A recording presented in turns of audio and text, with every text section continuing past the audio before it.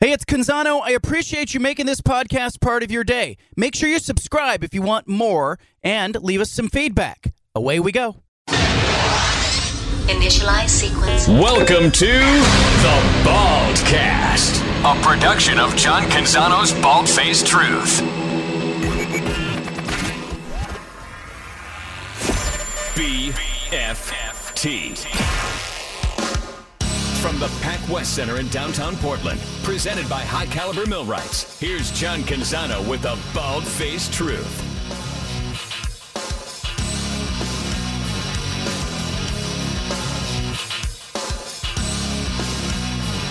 How's your day going? People always say that all the time. Hey, how's it going? I want to tell you how it's going for the Pac-12 Conference. I want to tell you how it's going for the Blazers. I want to tell you how it's going for the Winterhawks, the Thorns, the Timbers. Oh, yeah, we're going to go there. We're going to talk about how it's going for all of these teams, and I'm going to do it off the top of today's show. Why? Because I don't think there's anywhere else in the state of Oregon or in the Pacific Northwest that you're going to get quite the experience that you get on this radio program. You're going to get stuff you can't get anywhere else. You're going to get in-depth, sourced reporting and commentary, and you're going to get the bald-faced truth. That's the name of the show. My kid asked me the other day, how'd you name the show? Where did you come up with the name for the show? Well, I have to give you, the audience, credit for that.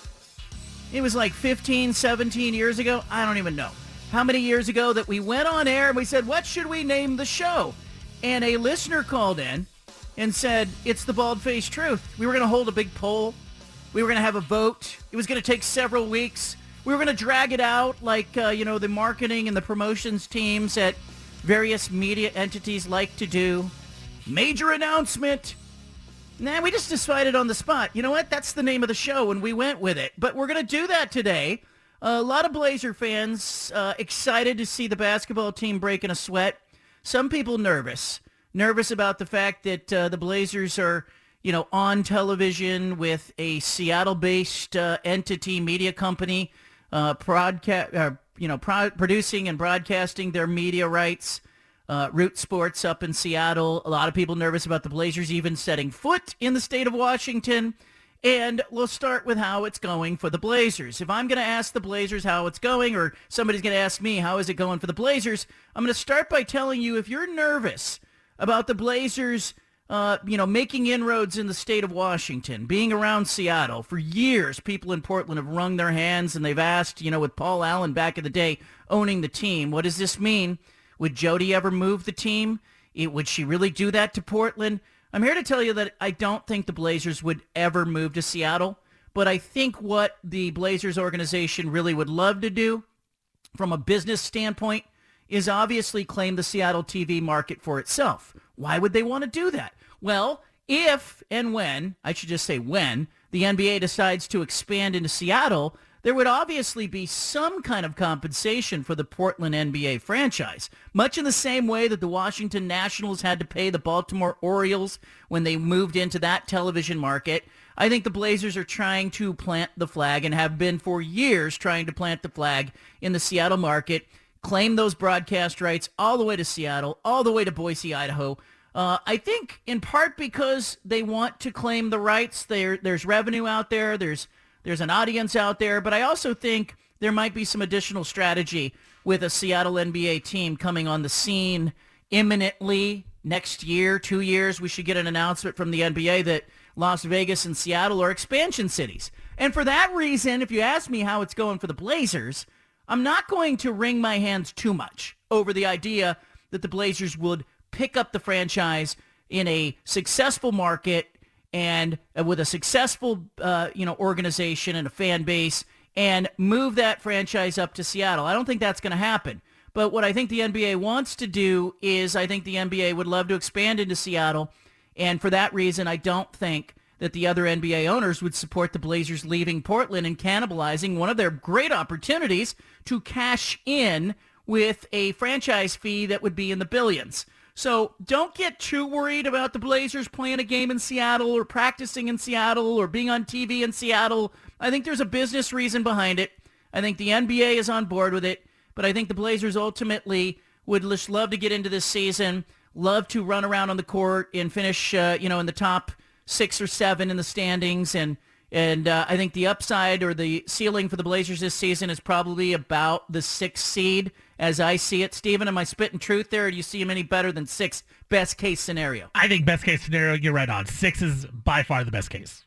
I think there's a chance that they are a play-in team, somewhere between play-in and 6, but factors that go into that, as long as we're talking about how's it going for the Blazers, let's do this, Steven. Damian Lillard got to be healthy, right? What else needs to go right for the Blazers to be like the 6th seed? It would be Anthony Simons continuing to play like he did in the 30 games that he started, and I think that's the big question is, can he continue doing it in games that matter? He did it in games where the games didn't matter, right? It was fake games last year. They were trying to lose. He played well for 30 games. Can he do it in games that matter? And then it's also how well does Jeremy Grant fit in, because you even saw last night a few plays. The Blazers haven't had a 6'9" athlete like Jeremy Grant in such a long time. He provides a lot of things offensively and defensively, but he's still not like an amazing all-star player. He's an okay shooter, not a great shooter. So how does he fit with Dame and Nurk? I think those are the 2 big question marks right now, but obviously the defense as well. I like Jeremy Grant. I think, this team could only get better because he's on it. I have another thing with Simons. I kind of felt like, some of his success was, due to the fact that Lillard wasn't on the court. Like, what is he going to be when he is playing alongside a player who's going to command the shots, going to need the ball in his hands? And I am very curious to see how that works out. But how's it going for the Blazers? It's going all right. Like, if I'm being real to Blazer fan, look, it's exciting that they're going to play some games. If you're in it for the players and you're in it for the entertainment value, I think you're going to be happy with this season. I don't think that the Blazers are going to be awful. I don't think they're going to be great. So I think somewhere between 6 and, the play-in game is where I see this franchise. Let's pivot to the Oregon Ducks. Dan Lanning, first-year coach. How's it going? Look, I think it's going better now than it was in week 1, right? They lose to Georgia 49-3.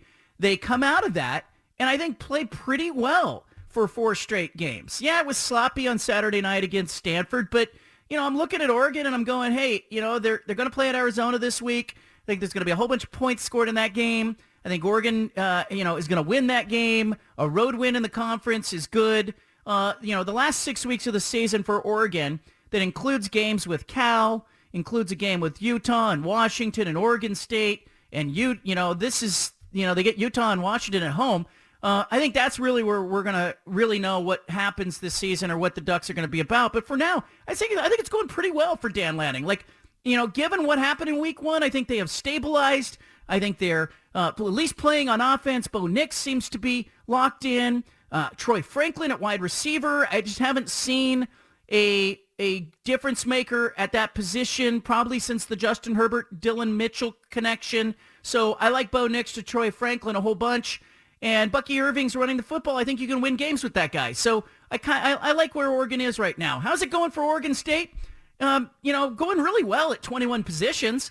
I think defensively, if you're an Oregon State fan, you have to be thrilled with where this football team is. You have to be thrilled with Trent Bray's defense and, the secondary, playing a tight game with USC and being in games this season.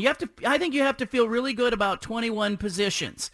I have questions, obviously, like everybody else at the quarterback position. We'll dive into that a little bit on today's show. Is Chance Nolan going to start? Is he not going to start? I kind of feel like he still gives him the best chance to win. I'll say that with one caveat. The coaching staff's got to be better. I think Oregon State's coaching staff needs to get back to pounding the rock, run the football, give the ball to Jam Griffin. He looks like he could be that bell cow back that Oregon State always leans on. But I feel like Oregon State's at its best when it is running the football and then using play action off of that. They're not at their best when they have to get into 3rd and 7, 3rd and 9. That's just not a down and distance. The players will say, hey, we're behind the sticks. Like, that's not a down and distance that Oregon State is comfortable in. It feels dire when they get in 3rd and long. And they need to avoid that by running the football. And I even think in the red zone, there were a couple opportunities at Utah where they got in the red zone and they tried to throw the football and they had an interception in there. And I would have just rather seen them put Jack Coletto in the Wildcat and let him run the football 2 or 3 times and see if you can get 5 yards. Like, I really do feel like it's going to be an adjustment of mindset for the offensive play callers. And if it's Chance Nolan at quarterback this week, if he really is ready to come back, great. If he's not, you go to Gulbranson, who is a third-year freshman, and you try to get him ready, and you spend the week giving him the reps. But for Oregon State, I think it's a mixed bag. It's really good at like 21 positions and just a disaster at the quarterback position so far this season. Let's pivot to Portland State. Hey, Portland State got a W. Bruce Barnum's going to be coming up in a few minutes. Really nice to see them, blast a team, blow a team off the field. They found a quarterback, it looks like. They're in the meat of the Big Sky schedule. But I really feel like the big question for Portland State, frankly, is rooted in Providence Park. Can they please get back in that building? Will someone let them back in that building? And it got me thinking today, with all the troubles that are going on with the Thorns and the Timbers organization and all the public pressure and the big disappointment that existed with that report that came out and the actions of the front office and ownership, just shaking my head at them. I'm wondering if Portland State, if the time is now for Portland State to get public and go out and say, hey, we want to be back in that building. We need to be back in that building. You need to have an organization in that building that everyone can be proud of. I think Portland State's got a card to play right now at the poker table. And if I'm Portland State's athletic director, John Johnson, I am going public now, going, hey, we need to be back in that building. It's the right thing to do. Let us back in. You squeezed us out, because I think there would be a lot of public empathy and public pressure to get Portland State back into Providence Park. Get on that, Portland State. How's it going for the Timbers and the Thorns? I can't even wrap my head around the disappointment that I have with Merritt Paulson, his management team, the actions since 2015. I think it's embarrassing for the organization. I think it's embarrassing for a lot of people who are around the organization. I think it's just absolutely disappointing. Nobody should be subjected to a toxic, hostile work environment. Nobody should be betrayed on multiple levels by your organization, by coaches. What Paul Riley was doing with the Thorns in 2015 was absolutely disgraceful, and the Thorns ought to be ashamed of themselves as an organization. The players, I think you're getting a lot of public support for the players, a lot of people standing with the players. That's all really cool and inspiring. But we all have to have confidence that the management and the ownership teams around the Thorns and the Timbers are doing the right thing. We need that confidence. We should have that confidence in the product. We shouldn't have to be wandering around the stadium wondering what's going on inside that front office and whether or not they're actively betraying players. It's very disappointing. How's it going for the Hillsboro Hops? Well, they're just kind of humming along, playing great baseball, got a facility improvement in Hillsboro that's coming down the pipeline. Really, people out there are very excited about what the Hops are doing. Cale Wambacher, the McMurray family, the ownership group that owns the Hops. You talk about people who have it locked in and look like they want to, get busy living. The Hillsboro Hops are in that crowd. Like, if you are somebody during the baseball season who's looking for a place to go as a family and watch entertainment and see games, get after it. Same for the Winterhawks. I got friends who went to the Winterhawks games the other night. They had a blast. They took their family. How's it going for the Winterhawks? I'll just ask, my family, the Fernandez family, friends of ours who went to the game. They had an absolute blast. Antonio, the dad, sent me some texts during the game saying what fun they were having. They left the arena holding hockey pucks and smiles on the faces of their children. I think it was just a fantastic evening for them. And anybody who ever goes to see the Winterhawks comes away that talking and feeling that way. I think it's the best kept secret. You talk about worst kept secrets. How about the best kept secret in Portland? How about the Portland Winterhawks? Give him some credit for that. Bruce Barnum, Portland State coach, coming up. I won't ask him how he's doing. I already know. He won a football game. Leave it here. Back to the Bald-Faced Truth with John Canzano on 750 The Game.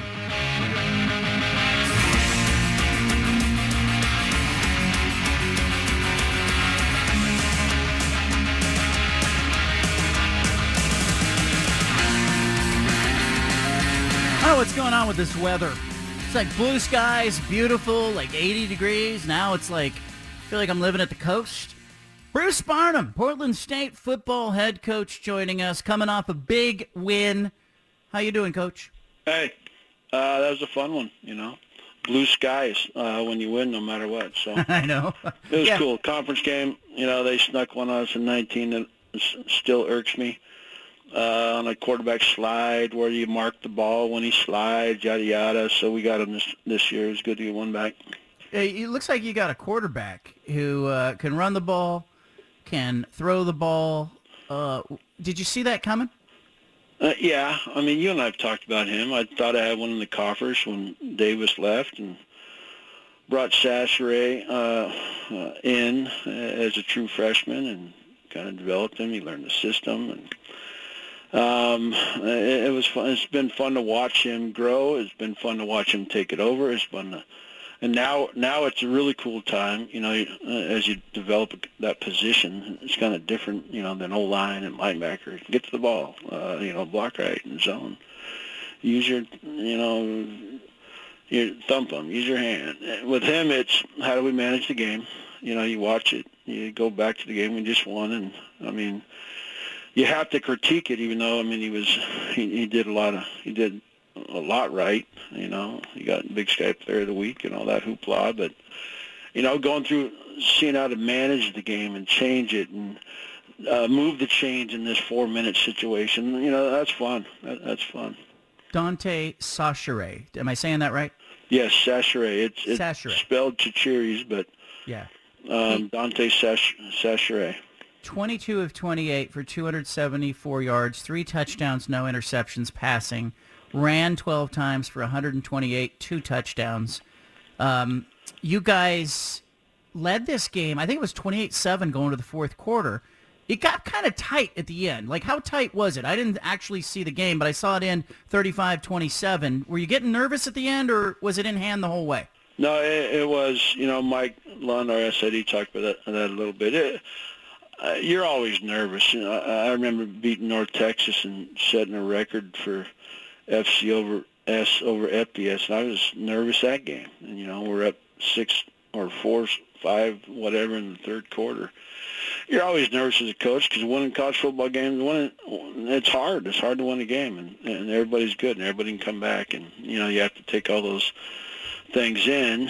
What are they going to do now that they're kind of pushing the desperate button, Are they going to go for it on fourth down in their own territory, leech it up? Are they going to, how are they going to respond? Are they going to onside kick? What onside kick are they going to do? So it's a different part of the game. It's kind of fun, but I like how my team, how my players and my coaches responded in that situation. Bruce Barnum, Portland State football coach, is our guest. Coming off a win over Northern Arizona, 35-27. You will now turn to a game. Lincoln is coming to Portland State. This is a team from California, the Oaklanders. Tell us what you know about Lincoln. Well, great question. I mean, they just started their program a couple years ago, Division II. I thought I had another game. The contract didn't get signed. I thought I had an FCS game. Found out in the middle of the summer, so I called some teams, and we got Lincoln in here, and we have film on them. We don't have a lot of information, We have their last 3 games that they played. I know a coach that used to be there, Al Simmons. He was a Pac-12, Pac-10 bounce-around guy that I worked with at Idaho State for a little while. And not a lot, so we're kind of focusing on us. We know their base coverages, and you can get out of base coverages, John, you can get your base game plan, So I like where we're at. Our kids are locked in, like I said, 1-1 in conference, in a tough-ass conference. I like the path. They're preparing, and we had a hell of a practice today. Yeah, give me an idea what because this could be. I don't want to disrespect any opponent, but this feels like a game where you might be able to get some guys some work who don't normally get into games. Am I like ideally in the second half you'd like to be in that position. Am I reading too much into that? Knock on wood, I hope so. No, I'm preparing those kids a little bit at the end of practice. I mean, I don't have any secrets. At the end of practice, we are, last 10 minutes, I brought up some of our young guys just to make sure if they have that opportunity, that they're prepared, because they've been running scout cards of our opponents. So make sure they're ready to go. Whether it happens or not, who knows? We'll have to be in control for that to happen, but we'll see. But I'll have them prepared whether it happens or not. I was ranting in the opening segment, and I said, you know what Portland State needs? They need to go public right now. They need to demand that they get back into Providence Park, play one game in there, play two games in there. I think this is the time to go public with it. There's a lot of public pressure out there. I know what would it mean to you to just get a game, one game in next season there, or two games next season there, just get a foot back in there? Well, great question, because that came across my desk last week, John. Not across my desk, but it did. I mean, somebody came in. I had a brass come in and say, "Hey, it looks like we might get a game in Providence. We're not, next year or the following year. I'm going to try to get this year, blah blah blah." And I'm like, "Oh, is that because, Canzano rooked me into speaking my mind again, about not playing there or what?" Well, it might happen. That could happen. I even heard, I feel Portland will hate me for this, but there's something going on there now. I haven't had time to read it. I saw protesters on the news. I just haven't. We've been in the office pretty late. I don't even know what the hell's going on. Sean has sent me something about the soccer team. I haven't had time to read it yet. It's really disappointing stuff. I mean, I'll just summarize it in this. It's just an organization losing its way, and it's really disturbing, disappointing, and the players didn't deserve that, and we can all shake our heads at it. And you run a program, and you got to be the guy. If there's stuff that's going on inside the program, it always comes back on you as the head coach. Yes, it does. And there's hard decisions, and there's disgruntled employees. There's everything, But yeah, I'm doing it my way. And if you don't want to do it my way, you have to make changes. And if you're not doing the right thing, I have to make It was harder when I first started. I will say that, because I think I was too nice. My leash was too long, But now I have certain things. You're going to do this, and this, or you're not part of us. And I'm not going to do it right away. I'll warn you, and all that. But you have to run it, because you're right. It does come back to you, and when everything's said and done, when I walk away, I'm going to say, you know what, I did it my way, and it wasn't influenced, but you are initially, because you're like, you kind of get caught up in it, but there's a lot to that, and I tell you what, that's the adage, or the saying, you think you want to be a head coach, huh? Because there's a lot of stuff that comes across your plate away from football. Now, I enjoy it. I love conflict. I don't know if all people do, but I invite it. I mean, I think it's fun. I think it's better than watching, I wish I knew a name. What's the name of a reality TV show? One of those reality TV shows, The Island or something. The Housewives of Portland State. Right, that's not a good one, John, but there's real ones on the TV. I got a question for you. I thought about you yesterday. I saw that story. Did you see the story where the guys who were in the walleye competition in Ohio, where they were throwing weights into the fish and cheating the competition, and they got caught? Did you see that? My brother sent me that. I thought they checked for that. So I heard, I've never been in one of those tournaments. I'd probably win it, but I've never been to one. I thought somebody told me they ran up, because I said, you could just fill it up with split shot. Yeah. They said, no, they run them through metal detectors before they weigh them. Somebody told me that, so I don't know how that happened. But Loretta Lynn, though, did you hear about that today? We had Coal Miner's daughter, first song at practice today. She passed away today, I'm sure. You know what? Do you listen to country music? Is that your thing? I listen to it all. What do they call it? Genres or genre? Whatever the type of song. I listen to it all. You bring when you bring a country music song out to practice, you probably got about a third of the guys in the team that'll be okay with it. Well, I walked out there today, and I said, a person helps me with the music, because I don't know how to do it. But I tell them what song I want. I said, this one first, please, and then the kids' stuff plays after whatever I say. But I said this one first, and I'm walking out with somebody, not my age, but, halfway my age, from the players, and I go, you know what? I don't think anybody on this field is going to know, number one, why I'm playing this song. Yeah. And number two, I bet they never listen to it again. And they started arguing with me. Oh, no, they have the internet, and they know Loretta Lynn, and they know, and they'll hear it. Now they're going to hear it. Now that you played it at practice, I'm like, hey, I got to go figure out Third Down. See you. Did they know it? I didn't ask. Shit, John. Or shoot, John. Lot of drama, a lot of build up for that story, and then you didn't ask the guys. Hey, I got another question for you. You are a guy who does the fishing, and you like some country music and whatnot. Do you ever take your guys fishing? Can you do a team fishing trip, or is that just too much trouble? I've tried. On the Americana tour, I've called two places. Once we were down in San Francisco area, we did we wanted to do something. We ended up doing Alcatraz, but I called a commercial fleet. Guy had 2 boats, and I said, listen, all I want to do is get 100 people. He said, I can do that in 2 boats. I said, you don't have to go way out. I don't need tuna. We don't need to lose the horizon. Just take them out, throw some weights on, 100 yards offshore, and let them catch some bottom fish. Say they did it. Well, take some photo ops, and we'll be done. But they charged me full price. They're like, oh, yeah, we can do that for like $100. And I said, no. I said, 50 yards offshore. Don't even start the boat. Just drift out there, put the anchor down. And no. We have to. So it didn't work out. But I tried there, and we tried once at the beach. We had I don't do skit night anymore.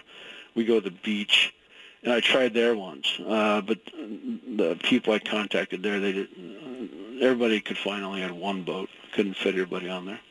Let me ask you too, Loretta Lynn, dead at the age of 90. I always see that. I'm obsessed with my own death. What do you 90 mean? 90 would be good for me. 90 would be good. Oh, I don't when think, you die? Yeah, I don't want to make Why the hell you 100. think about that? I don't want to go to 100. Like, I want them to be quality years. You ever think about that? You ever think about how many years you want out of this thing? I'm more of a day-to-day guy, I guess. Okay. I need more of that in my life. Yeah, I mean, maybe I'm not smart enough. Huh? My brother's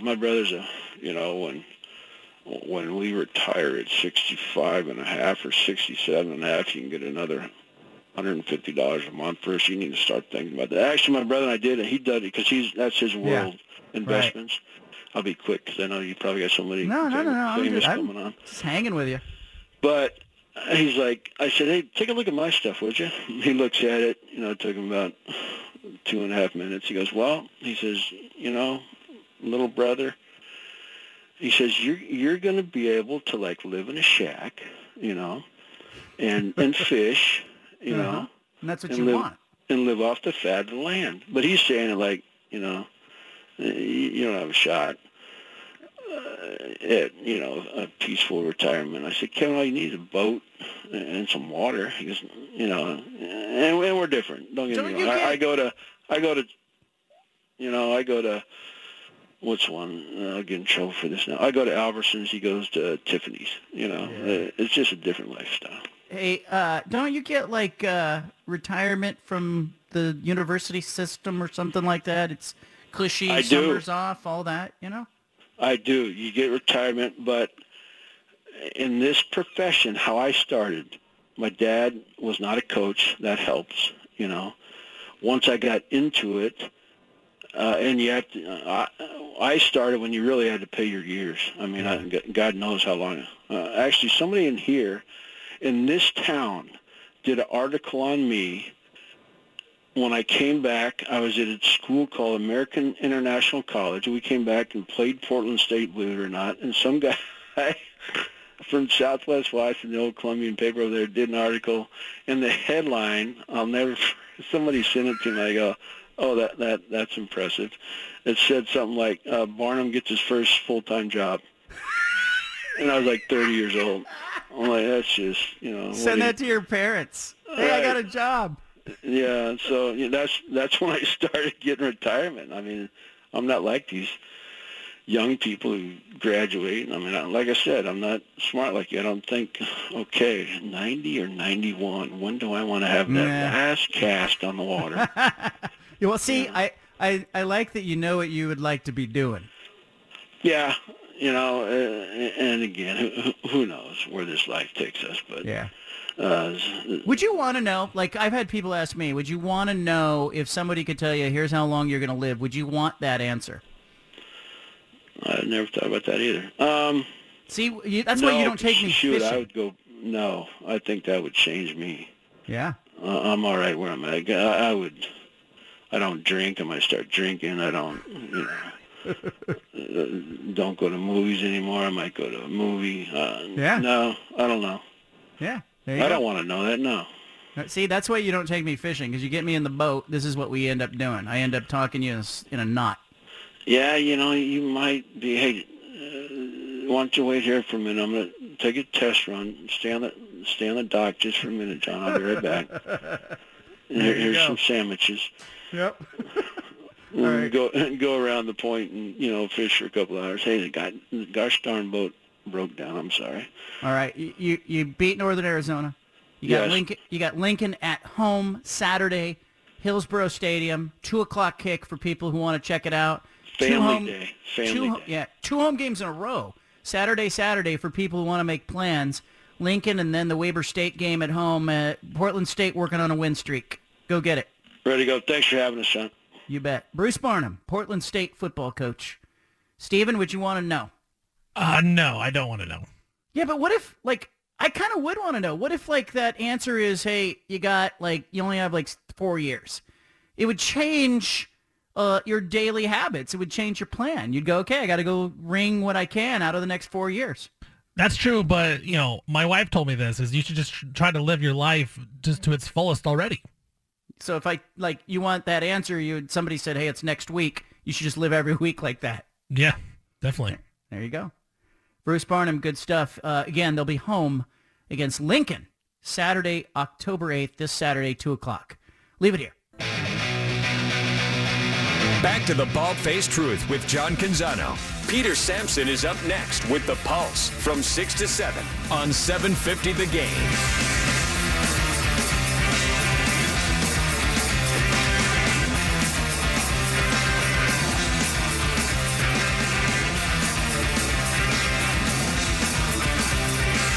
Good stuff from Bruce Barnum, the Portland State football coach, in the last segment. If you are a subscriber who listens to the Canzano and Wilner podcast, you heard our interview that posted this morning with Bob Thompson, the former president of Fox Sports Networks. He had a couple of interesting things to say. He talked about Oregon and Washington and said that he does not believe that it will pencil out for the Big Ten Conference to ever, or at least in this cycle, invite Oregon and Washington. I shouldn't say ever.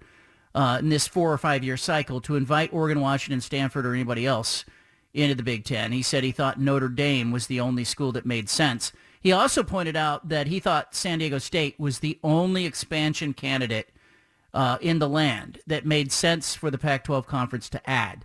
So he, I think, expects that the Pac-12 will extend an invitation to San Diego State. And again, Bob Thompson's a guy who's done a whole bunch of media rights deals. He's negotiated these deals first as a cable provider, then later as the president of Fox Sports Networks. But we got on the topic of bundles. Your cable provider, the bundle that you get when you buy, hey, I want the basic package plus the ESPN or the sports and all that. And he had some interesting things to say about what he thinks is going to happen with ESPN and others as more and more people are cord cutting, using Amazon and Apple, and really streaming that content directly. Here's Bob Thompson, the former president, retired president of Fox Sports Networks. Listen to what he had to say here about kind of the industry as a whole. Yeah, you're right. It made a lot of money first as a cable operator selling the bundle to people, and then secondly as a network executive selling bundles to cable operators. And, it came up almost out of nowhere. I mean, that's what it appears like, but it's definitely here. I think we're getting towards an inflection point height of the bundle on satellite cable providers was at about 100 million, 105 million, I think were the tops for some of the channels. We're down to like 72 million and bleeding at the rate of about 1.92 million per quarter. So if you look at that, it's clear that there's a sea change. And I think so much so that in a couple of years at the current rate, I would not be surprised to see ESPN have a concurrent feed that runs, as part of ESPN Plus. Right now, ESPN Plus is, product that by and large doesn't air on ESPN and vice versa. So I think you will see a channel on the ESPN Plus app that will be basically a simulcast of the feed that you would get if you were getting it through DirecTV or Comcast. Bob Thompson, the former president of Fox Sports Networks. Let's talk about what that means and how it fits into the Pac-12's plan. Because, we heard from George Kliavkoff, the Pac-12 commissioner, and, the Pac-12 is now negotiating its media rights with ESPN, Apple, Amazon, Fox, CBS, others. Who knows who they're talking to? Probably talking to them all, including Turner, who's been kicking the tires too on college football. But the Pac-12, I think, ideally, wants to have the partnership with ESPN. And then I think it wants to take that Pac-12 network content that you all grown at. When you see that your football team is playing on the Pac-12 networks on a Saturday, you go, what? You go, we're going to have to troubleshoot that. You're going to have to do a digital obstacle course. You're going to have to find a friend who has FUBU, get the login, simulcast to your regular TV screen. Like, we've all heard those nightmare stories. And I think the Pac-12 has asked you and me and our neighbors and friends, they've asked too much of us over the years. So I think ideally what Bob Thompson is saying, like, hey, streaming is becoming so mainstream, so to speak, that he's not going to be surprised to see ESPN go, look, there's a whole bunch of cord cutters out there that aren't getting ESPN in another way, that we can just put the regular ESPN programming inside of ESPN Plus as a separate simulcast, and you're going to reach a bunch of people who are probably millennials and younger who are going to say, that's how I'm going to get my ESPN. Likewise, I think the Pac-12 is approaching an inflection point where it is going to be very acceptable for them to go to Amazon or Apple with that, Pac-12 network content, again, that everybody groans at, and go, look, we want wide distribution with that. We got a distribution issue anyway. People know how to find Amazon. They know how to find Apple. And, oh, by the way, this is how you boost your per university media rights revenue from about 30 million to maybe 35 or 38 million per university. That's how you get it done if you're the Pac-12 conference. But the byproduct in the end, and it's what Bob Thompson was saying in that clip, is that, we're at this point where fewer and fewer people are doing the bundle. And more people are going, I'm just going to have Amazon Prime, or I'm going to have Hulu, or I'm going to have Apple TV, or I'm going to go direct to HBO, or I'm going to, we're all kind of piecemealing it together. And in some cases, frankly, I think it's more cumbersome and not cost effective. Like when you look at the bottom line every month, you're paying for Netflix, you're paying for Hulu, you're paying for this, paying for that.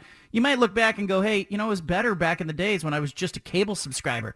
But he's basically signaling to us as a media executive who tracks these things that fewer and fewer people at the rate of $1.9 million million subscribing households per year, they're seeing that sort of attrition, or quarter, he said, 1.92 million per quarter. They're seeing the audience gravitate, evolve, pivot, whatever you want to call it, towards streamers and away from linear television.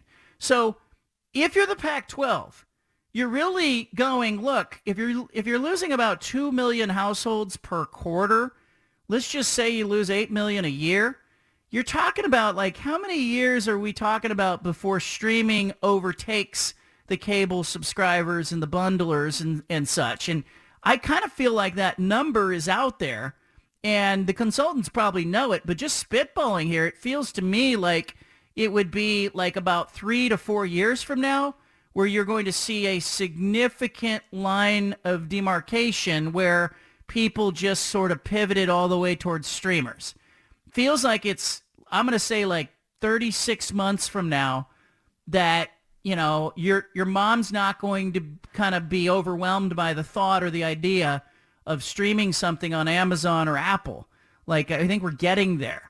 And the audience is also aging, right, as this is happening. So you're getting, people who are more used to having that ability and having that technology in their household, and they know what to do with it. So I think, I wrote today at johncanzano.com, and my takeaway from the interview was like 50 minutes of gold. But my big takeaway, one of the big takeaways was that the irony is, what do you do when you see your team announced as, hey, the game's going to be on the Pac-12 network? We all groan. We groan because there's a distribution issue. Are we going to be able to find it? How hard is it going to be for me to get that game? Can I watch it? Do I have to go to somebody's house? Do I have to go to a sports bar? Like, can I get it? And then the second part of it is those games and the kickoff times for those games are generally not great. So you have late kickoffs and you got crappy distribution on the Pac-12 networks, which you combine those things. The takeaway is when people see Pac-12 network, you have a bad feeling. I have a bad feeling. And it's no fault of like Yogi Roth, Ashley Adamson, Nick Aliotti, Nigel Burton. It's no fault of all the great producers, all the great directors, the camera operators, the people who work behind the scenes of the Pac-12 network. They're all really talented people, and the programming's pretty damn good. But the problem is you just can't get the games. You can't find them. And there's a broken brand with the Pac-12 network. So I think the irony is that the fact that we hate the late kickoffs, we don't like the Pac-12 network, but the irony is those are the things that are going to save the Pac-12. I shouldn't say save it. Those are the things that are going to pull the Pac-12 together and help stabilize it, because I think they're going to be able to get a deal with Amazon or Apple for the Pac-12 network content. Now, it's only 36 football games per year. The rest of it would be women's basketball, some men's basketball, baseball, softball, gymnastics, whatever shoulder programming that they come up with.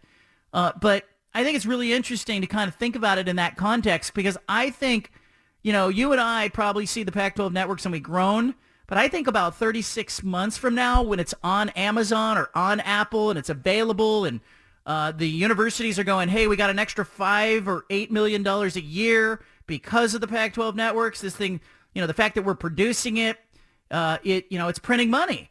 And that's the secret inside Amazon and Apple is they're not equipped to produce live sports events. They're just not equipped to do it. Even the MLB games that are on Apple are produced by the MLB network.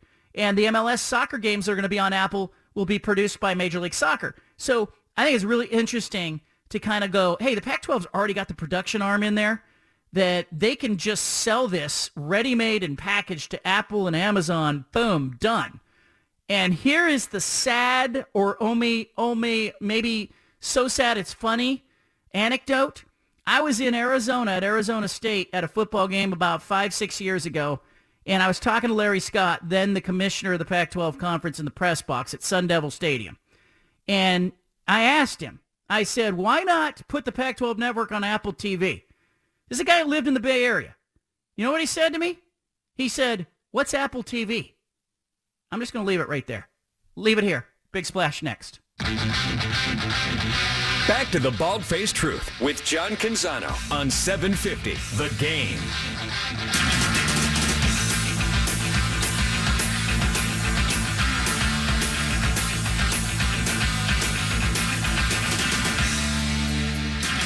Whole bunch of stories in the news. These are not our big splash. Russell Wilson is apparently doing well, and he expects to play on Thursday Night Football for the Broncos. Keep an eye on that. Phoenix Suns also likely to fetch a record sale price for an NBA team. Keep an eye on that if you're a Blazer fan. The Brooklyn Nets were sold in 2019 for $2.35 billion.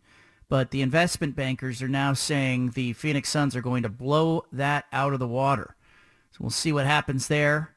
If you are a Blazer fan, this could be good because maybe it'll spark Jody Allen to finally go, hey, maybe it's time to sell the team. we'll figure out what's going on with that. But that brings us to our big splash. It's the one thing that you need to know today. This is the one thing you absolutely need to know today. Look at it. Where? Down there. The Big Splash. Well, there's a lot of unrest and a lot of disappointment around the Portland Thorns organization. Merritt Paulson, the majority owner of the team, issued a statement saying that he will be removing himself from all Thorns-related decision-making. Also, Gavin Wilkinson and Mike Golub will step aside. All Thorns-related decisions will be handled by Heather Davis, the general counsel of the Thorns. Will that be enough? I don't know. I'm disappointed with what happened to the Thorns. I'm shaking my head at what is an institutional breakdown, and I'm left feeling like more than just I'm sorry is due from the Portland Thorns. I don't blame you if you're disappointed either. That's the Big Splash. Coming up, we'll talk about Oregon State football, the Pac-12. Anna will join us. Shannon Sharp with some sharp statements for Antonio Brown. And what's going on with Tom and Giselle? We'll find out later in the show. Leave it here. BFT. From the Pac West Center in downtown Portland, presented by High Caliber Millwrights, here's John Canzano with the bald-faced truth.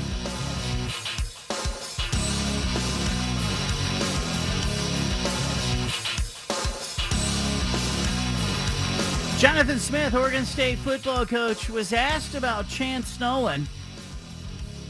Is he going to be the guy this week, or will they turn to Ben Gulbranson, third-year redshirt freshman? Here's what Jonathan Smith said about Chance. We'll see how he looks in practice. He's going to need to practice some, and so we'll make that call at the end of the week. The one quarter he did play, what did you think of his throws? First interception, I think the DB makes a better play than the route we ran, and so we're trying to get him out of his back pedal. He sat on it. Chance is keeping the safety in the middle of the field. He's throwing the thing on time, trusting a one-on-one matchup. The guy made a better play than the route we won. The second one, did not like that decision at all. He's squatting on it. He's got to recognize that the corner's squatting, get to another option. Ben will get majority of the ones reps, and if Chance can't go, it's going to be Ben. It'll be Ben Gulbranson, or will it be Chance Nolan? I know what I think. Nick Daschel, Oregon State beat reporter, covers the team. Follow him on Twitter. Read him on Oregon Live. Here's Nick Daschel. Let's talk about Chance Nolan. It feels to me like we'll deal with whether or not he's the guy in a minute, but feels like he's lost his confidence, Nick. Like, can you easily get that back? You know, I asked Brian Lindgren about Chance today. I said, you got 5 games now of video on him. Has he improved over a year ago? Because the numbers say he hasn't. And Brian said, well, the last 6 quarters have, they've not been good. But, I think he's still backing his guy. But, I mean, I don't know. I mean, he the Boise State game, he looked like an improved quarterback, and he's just sort of flattened out from there. He makes 5 or 6 plays a game that you just go, what are you doing? I mean, some of those interceptions he's throwing, you could see it coming before the ball comes out of his hand. It's just like bad chance wants to come out. But I mean, he does give Oregon State something that the other quarterbacks don't offer, and that's the ability to run a little bit. And he tried to run a little bit on Saturday, and that's actually where he ended up getting hurt. I don't know where I think they haven't. I don't think the coaches have lost a ton of confidence in him, but I think they're a little bit on the fence with him just because he's been so mistake prone of late. I've seen him play well, and we've seen him play well against good competition. But it feels like the interceptions against USC. Then he comes out in that opening quarter And, I know they're saying neck injury or what, but I kind of was wondering, would he have been benched anyway? The coaches said no. Now they turn to Ben Gulbranson in that game, who is put into a tough circumstance against a good Utah team in a hostile environment. Can Gulbranson take some steps forward this week in practice that would make him, a serviceable starter? Well, I could be wrong, but I think he was on the field for 5 drives Saturday, and everyone ended in the red zone. Now, none of them ended in the end zone, but he did drive them down. He did drive Oregon State, a fair amount when he was in the game. He's a little bit different. I think they're intrigued to see what he could do, because he definitely has the best arm on the team. He's kind of a combination. He's kind of in between Tristan Gebbia and Chance Nolan as far as mobility goes. He can move a little bit, but I mean, as you saw on the run that he made after Tyjon Lindsey, it's not like he's super fleet of foot, but he can run well enough. It would be interesting to see what happens if he's given a full week of practice with a game plan that fits him against a Stanford team that's not great on defense. See what he can do, because it's one thing to play against Utah cold, coming off the bench, and playing against a Stanford team that you're completely prepped to play. I'm kind of intrigued to see what he could do if they end up going with him, and I don't know where they're going to go at this moment yet. There was a moment on Saturday where I think everybody was watching the quarterback play and went, "Gosh, they're just not performing at that position." The more I thought about it, though, Nick, in the last 48 or 72 hours, I kind of wonder why the coaching staff got away from running the football. Do you have an answer there? Like, I'm sure when they watched the film, they went, "Gosh, we should have just stayed with the run like we did on that second drive." Well, I did put that to Jonathan yesterday about, because how coaches are after games. They want to blame themselves, but they really don't want to blame themselves. And so I asked him, give me some specifics on, what you could have done to put the team in better positions. And I brought up the running game, and he said when they went into the Utah game, they felt like they needed to be explosive because it would be hard to drive the field consistently and score touchdowns. So that's why they were throwing in some of those situations early in the game. But I did ask about the red zone, where I thought those were situations to run, and he didn't come right out and say it, but I kind of got the impression that if he could do it all over again, they probably would have tried to run there a little bit more, because they never got into the position where they could have got Jack Coletto on the field, and that's kind of where you want to get if you can. Yeah, and I asked Brian today about offensive identity. It's kind of an overused cliche. What's your offensive identity? I mean, does it really matter? And it really doesn't. But this team has none.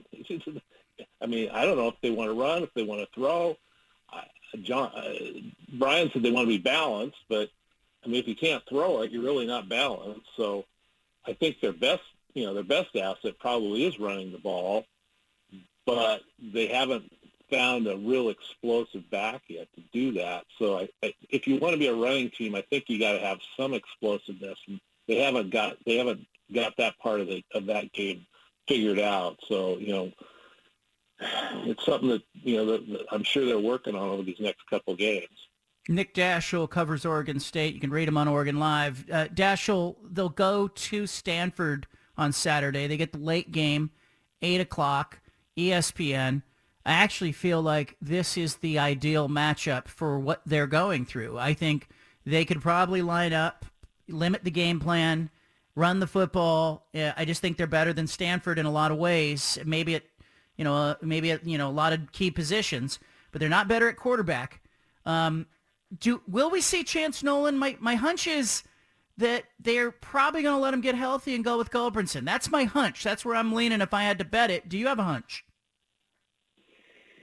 Yeah. I mean, right now, I'd say I'm more thinking it's going to be Gulbranson than Chance, only because, I mean, when you say neck injury, yeah, you don't want to risk that. And so without being without able to be going to practice, and without Jonathan telling me specifically that's what he's going to do, I kind of think that's where they're leaning. But I mean, that's just a guess. But yeah, you're probably onto something. The defense has been good. Has it really been that good? Given, I looked at the score, I wrote that, and then I looked at the score and said, gosh, they gave up a lot of points to Utah, but a lot of that was due to the fact that the offense was turning the ball over, and anytime you have, 4 turnovers via pass in the game, I think you're putting your defense in a tough position. But is it wrong to say the defense is playing well? No, they're playing well. I mean, I think they played well against Utah. Utah only drove the field.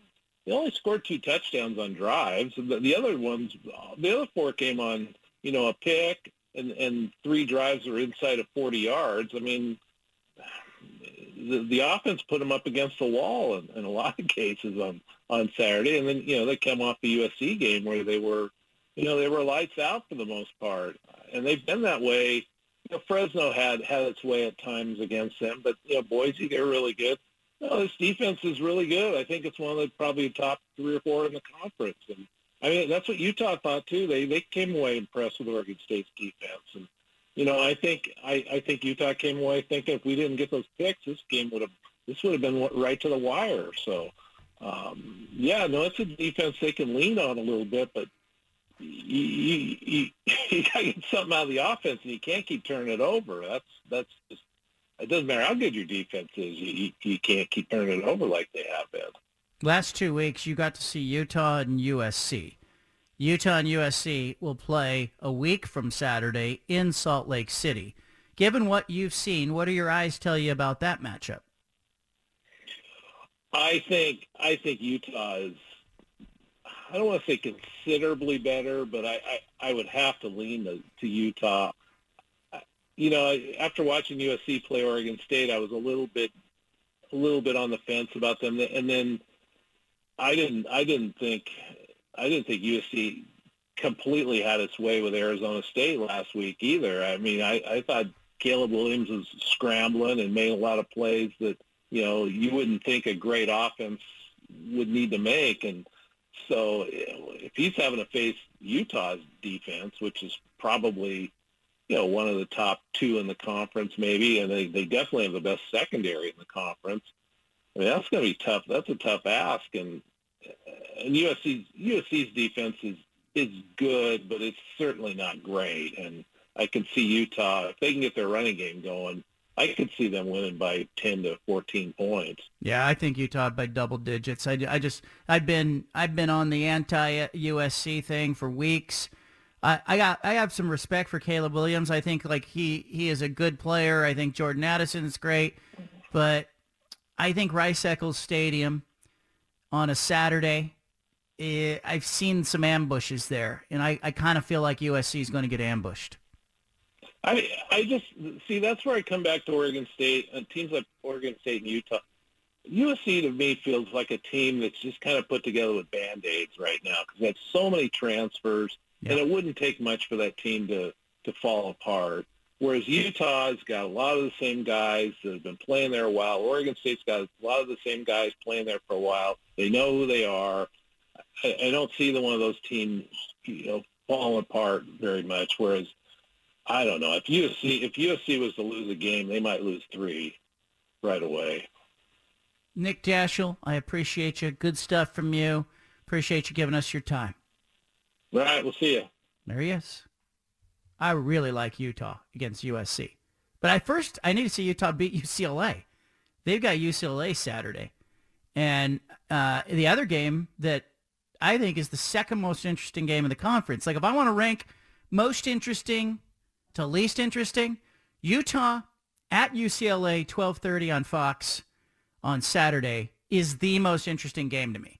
It's UCLA at home. It's a Utah team, 2 ranked teams. It's Utah team that is everybody thinks is the best team in the conference. I certainly think they are. And they have a big date with USC. Will they look past UCLA? I don't think so, based on UCLA's record in the home field. But that's an interesting game to me. That's number one. The second most interesting game this week to me is 4:30 on Fox, right after Utah, UCLA, Washington State at USC. I kind of like Washington State and the points in this game, but I think USC is going to win it. But I also just kind of want to see that matchup because I'm learning more about USC every week. People came away from the Arizona State game last week, saying, "Oh gosh, they're flawed. We've known they're flawed, but I came away with an appreciation for the mettle and the resilience that USC showed in the game because there were some moments where they could have folded, and they didn't. And Caleb Williams took some shots in that game, and I left that game with more respect for him than maybe I had at any point of this season. Now they're going to get Washington State, and I think Washington State is very decent, and it'll be interesting to me to see how USC performs, knowing that they've got a game next week that is huge. And Washington State's going to fly around in that game. You just know it. So those are the two most interesting games. After that, it's kind of a muddled mess for me. Washington's at Arizona State. I'm interested in Washington's side of that story. I think they'll win that game. Oregon is at Arizona. I think Oregon has just got too much talent to lose, even in Tucson, which is, we've seen that environment eat some coaches up. I don't think Arizona's there. Not yet with the talent. I think they're like 2 years away from being a team that could be dangerous. But Oregon's going to win that game. And then Oregon State at Stanford might be my third most interesting game because I just want to see what Oregon State's going to do. Like, will they find a quarterback? Will it be Ben Gulbranson? But Stanford's the perfect patsy. If anybody saw the Oregon game last week, and I stayed up and watched that thing, Stanford's just a patsy. They're not dynamic in any one facet. Tanner McKee's their best player. They can't protect him. I think Oregon State's defense is going to feast on Saturday night. But I'm interested to see how Oregon State looks at that one position that they've been so bad at in the last couple weeks. Who plays quarterback? And against a Stanford team that's very gentle, can that person look good? Because Bo Nix, he looked terrific against Stanford. Everybody who plays Stanford looks great. Will Ben Gulbranson start at quarterback for Oregon State? That's where I'm leaning. I think so. I think they're going to give Chance Nolan the week off. I think it's going to be Gulbranson's team against Stanford. I could be wrong there. I'm just going on hunch and reading the tea leaves. Anna's stepping into the studio next. So much to talk about. Shannon Sharp with some sharp comments for Antonio Brown. Tom and Giselle, what is going on? That and so much more. Leave it here.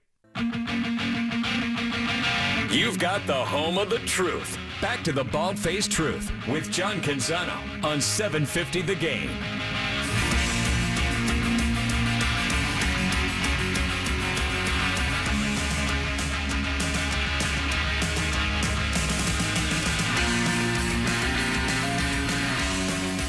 Anna's popped into the studio. I want to talk about Tom Brady and Giselle. I want to talk about Shannon Sharp and Antonio Brown. For people who don't know, Tom Brady and Giselle are going through a rough patch. Is it escalated beyond a rough patch, Anna, in your mind? Yeah, it's a little, it's gone a little step further. Do you believe the reports? I mean, have they retained counsel? Are they divorcing? Well, the report so far, according to page 6, welcome to TMZ.com, is that Giselle has hired a divorce attorney and Tom Brady is looking for one. That's a bad sign. When I read it, it just doesn't. It makes me sad. Like, yeah. I root for marriages. Root for marriages to work out, and I even root for them to work out. Like, just because they've gone to this step doesn't mean that they might not reconcile in the end, right? Yeah. But well, for people who don't know, Antonio Brown, a couple things with Antonio Brown. I want to give the full context here. We all know about Antonio Brown's troubles with the NFL, troubles with the Raiders, taking his uniform off, second chance, third chance, whatever. There was a video posted of an incident at a hotel in Dubai that showed Antonio Brown, who got way too close for comfort with a woman there. He apparently, exposed himself. He was kicked out of the hotel. And, on the video that went viral, he's on the edge of the pool, put his hands on the pool deck, lifted himself out of the water, stuck his butt in the woman's face both times. She turned away and laughed it off. but he got kicked out of the hotel. Then Antonio Brown posted about the Tom Brady Giselle incident. I guess we'll call it that. He posted a photograph on Instagram of himself hugging Giselle. Now, he lived with the Bradys for a little while, and he basically is turning on Tom Brady here. Is that the best way to put it? That's what we can only gather. Yeah. Steven, Sean, turning on Tom Brady? Is there a better way to describe this? Yeah, I think that's right. I think, because Tom Brady has been kind of the one guy that has had Antonio Brown's back, and now he's posting these things, so, I think he's really turned his back on him. Yeah, that's not something you post for a friend of yours that's going through a divorce, potentially. Okay, so Shannon Sharpe. I'm going to play this clip. Shannon Sharpe went after Antonio Brown today, and I think it's worth playing this clip and listening to it. AB is a clown, and he's been a clown for the longest. He's done in the NFL. Nobody's going to waste their time. No. And last night took the cake for me. I'm done. Everybody should be done. After he posted Tom Brady's wife and said what he said, that man took your ass in. That man revived your career. Nobody was going to give you a chance. And you take a shot at this man's wife. You do that, AB? I fought you at home. Because every last one, because every time someone try to correct AB, all y'all do is like, hey, let that man live. Let that man do this. Let that man do that. And that man is harming himself. And instead of somebody saying, you know what, Shannon, you're right.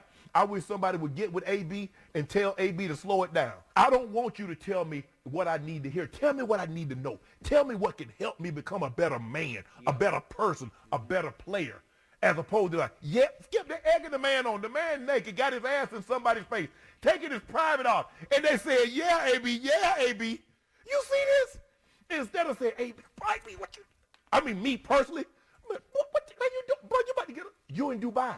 You lucky they throw his ass in jail. That's what I would have done with my homeboy. I ain't got no homeboy. Bro, hey, we gone. Because I'm not finna go to jail. I'm not going to jail for you. And people at home, I want y'all to stop this. When a black person is trying to correct another black person, stop talking this bull jive about somebody trying to bring them down. Y'all want people to just let bull jive go. No. It's wrong. And it's okay to correct them when they're wrong because we see where this is heading. Stop this notion that, man, Shannon, you shouldn't have said that, but he was wrong. I know that, but don't say it.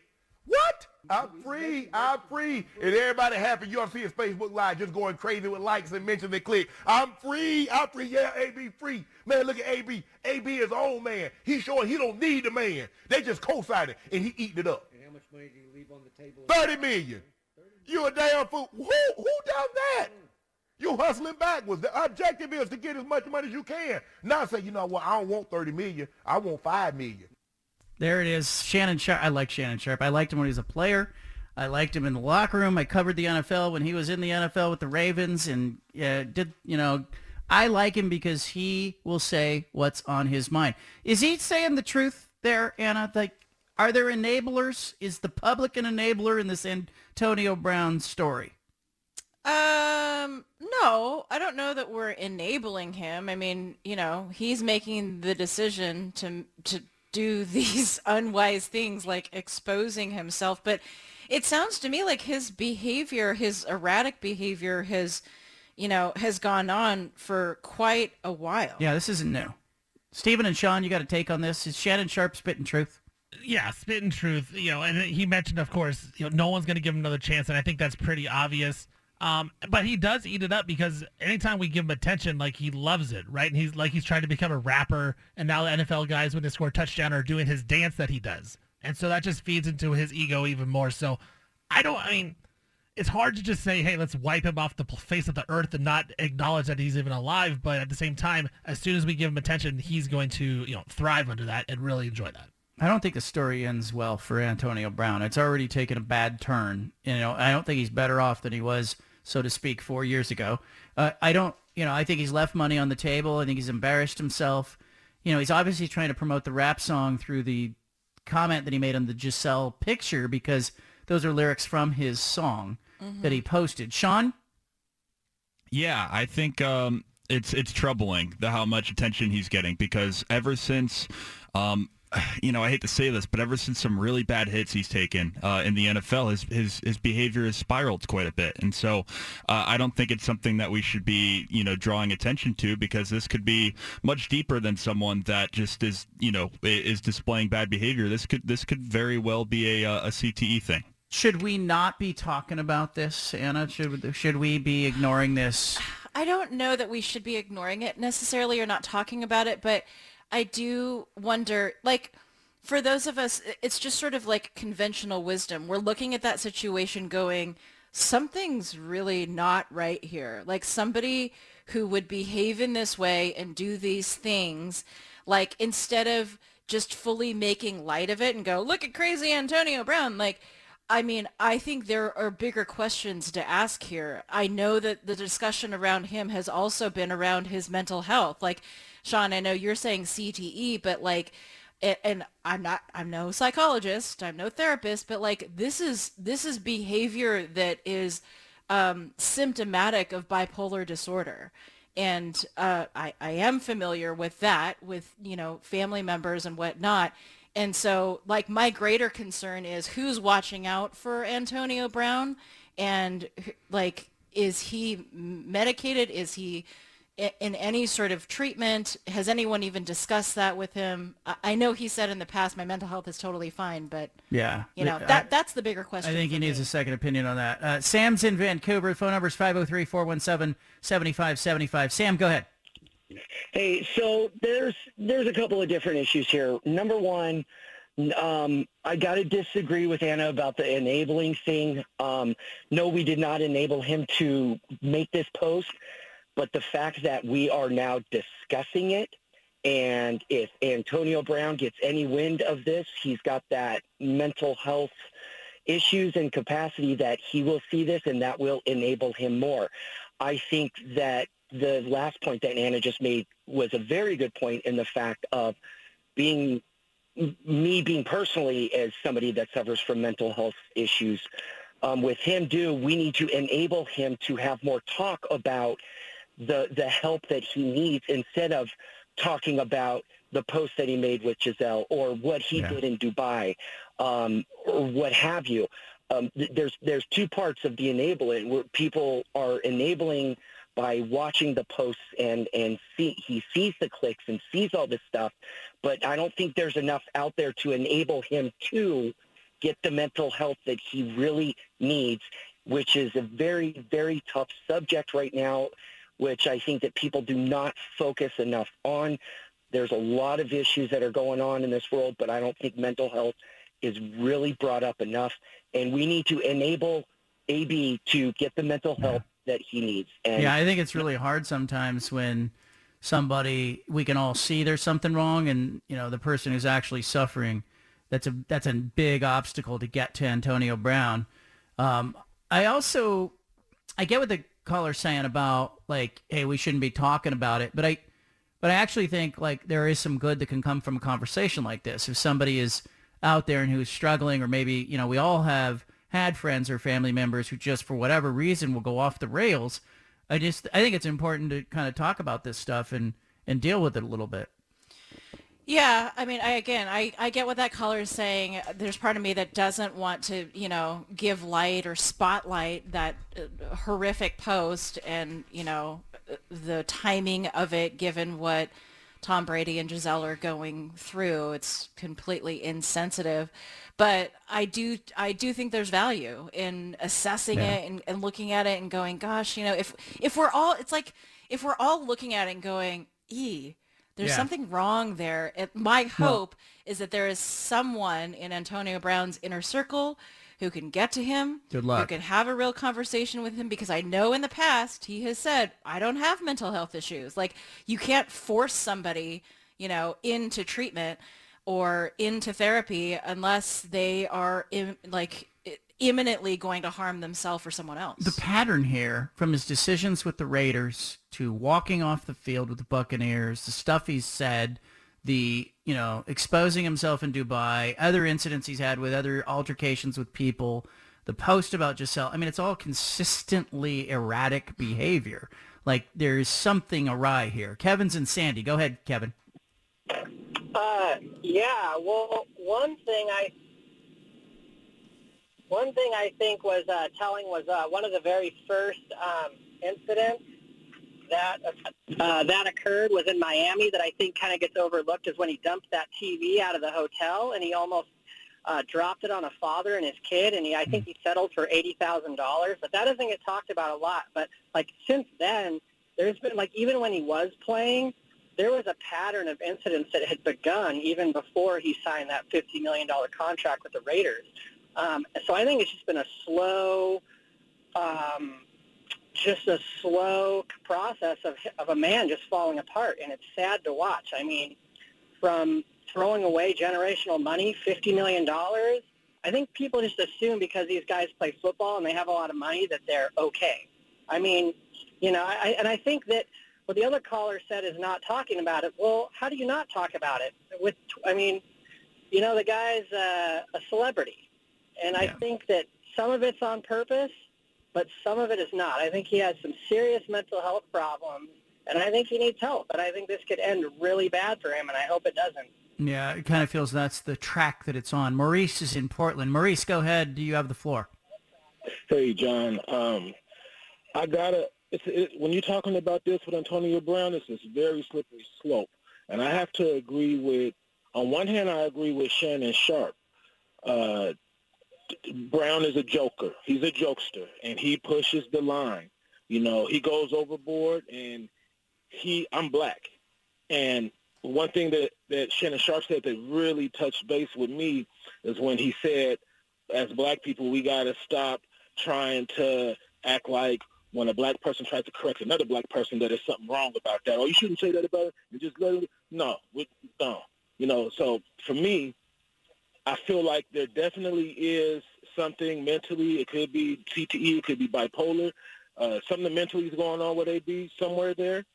But I feel like he's a jokester, too. I feel like he plays on both. But I also feel like there's a layer of something emotionally wrong is going on with him as well. And but I feel like he's cunning enough to thread that line. You know what I mean? Like, we've seen it too much. And it irks me. He really upsets me with some of those antics, and other people, too, like Kanye West and different celebrities. But I think that there's some mental, there's some CTE, and there's some emotional and social disorders going on with him. But I do think that there is a nice thick layer of him that's okay as well too, and he knows exactly what the hell he's doing. Help us with, you know, when Shannon Sharpe says, you try to correct another black person and you get shouted down saying you're trying to bring him down.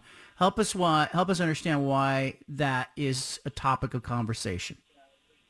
In the black community, there's always been a lot of there's not enough unity, and so you're going to have, on one hand, you'll have some black folks that feel like unity means co-signing some BS that you see another black person doing, and then you have other black people that feel like, no, we need to correct them and get them on the right path because as a unit, we need to be a unit. We need to, you have strength in numbers. Yeah. And so when we're divided, as a community, the way that you see the black community is to some degree divided. That's what Shannon Sharpe is touching on. He's tired of black people trying to stick up and trying to honor the BS, the bull jive is what he calls it. And I totally feel him on that because it makes it hard for decent black folks to be taken seriously and to be respected when you got so many other black folks that honor all that bull jive. Maurice in Portland, thank you for that call. Important call. I love that. I had my idea of why I thought, but I loved hearing that from Maurice. I want you to leave it here. More of your phone calls. 503-417-7575. You got the bald-faced truth. Back to the Bald-Faced Truth with John Canzano on 750 The Game.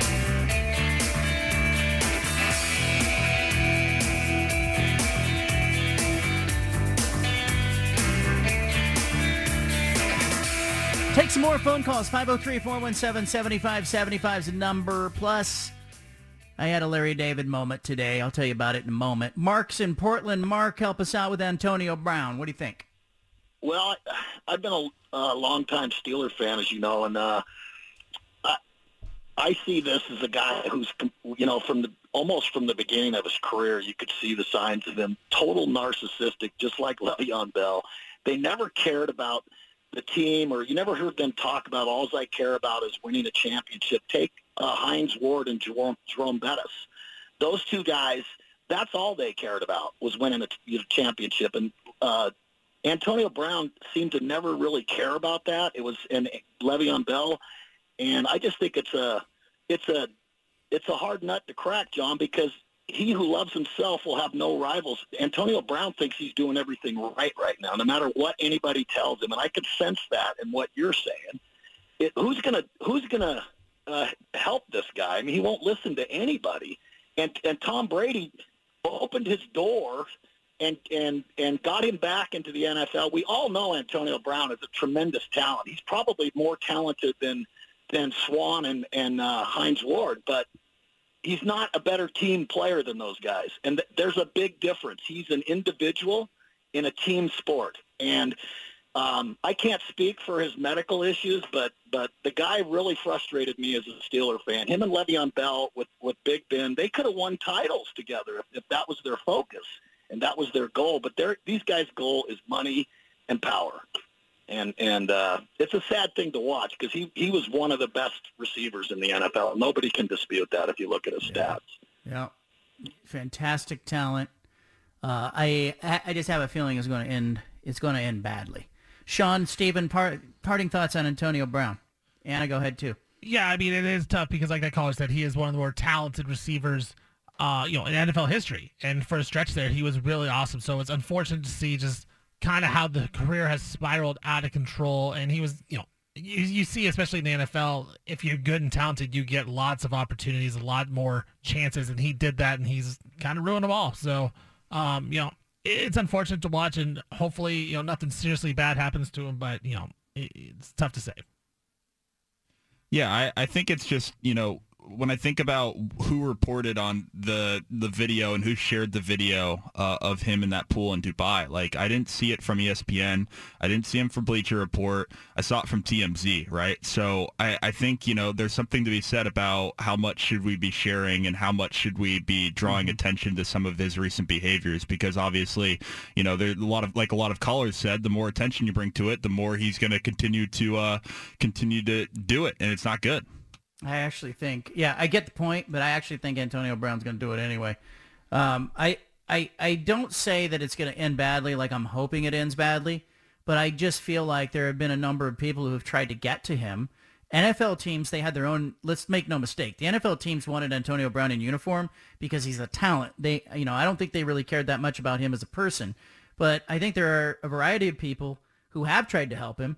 And I frankly think, I'm a little disappointed in Tom Brady, too, because, people are saying Antonio Brown is wrong for what he's posting about Giselle and all this stuff and taking advantage. This guy invited you into his home. I also would say, you invited him into your home? You put him around your wife and kids? I put a little bit of this on Tom Brady, too. Yeah, I mean, I don't know what that conversation was. I think he might have lived at one of Tom Brady's homes that the Brady family wasn't actually occupying at the time. But, I mean, I hope it doesn't end poorly for Antonio Brown because, I mean, the pattern of behavior, the entanglement with law enforcement, police have said that he attacked a moving truck driver. A judge did require at one point that he undergo a mental health evaluation as terms of his bail agreement. I wonder if that ever actually happened. And the mother of his children has even publicly said that she would distance from him until he seeks the mental health that he desperately needs. So it's clear that there are people around him that are also seeing what's happening. And it's just my hope that someone can get to him and reason with him, to get help before ultimately he hurts himself further or hurts someone else. Are the Mariners going to matter in the Major League Baseball playoffs? Plus a Larry David moment. More on that next. Back to the Bald-Faced Truth with John Canzano. Peter Sampson is up next with The Pulse from 6 to 7 on 750 The Game.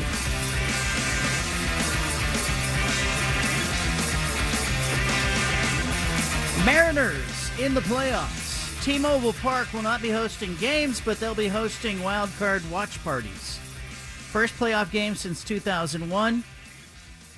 American League Wild Card Series. They're guaranteed games on Friday and Saturday, and then a Game 3 potentially on Sunday coming up. The games will be broadcast on Mariners Vision, and they're selling tickets for $10 to get into T-Mobile Park to watch the team play. They should just let people in free. What are they doing? $10. You need the $10, really? I know. You're the Mariners. You're right. Yeah. All right, I want to say something about the Mariners. It's fantastic. For a lot of Mariner fans who listen to this show, it's been a long time coming, okay? Playoff drought. Finally looks like the Mariners have it together. But somebody asked me the other day, they said, are the Mariners good enough to win? You know, baseball is a different game. Any given day in baseball. Best teams in baseball still lose about 60 of the 162 games a year that they play. So anything can happen in a 3-game series. Certainly the Mariners could win a 3-game wild card series. Certainly they have the pitching to do it. So anything can happen. I'll preface it by saying that.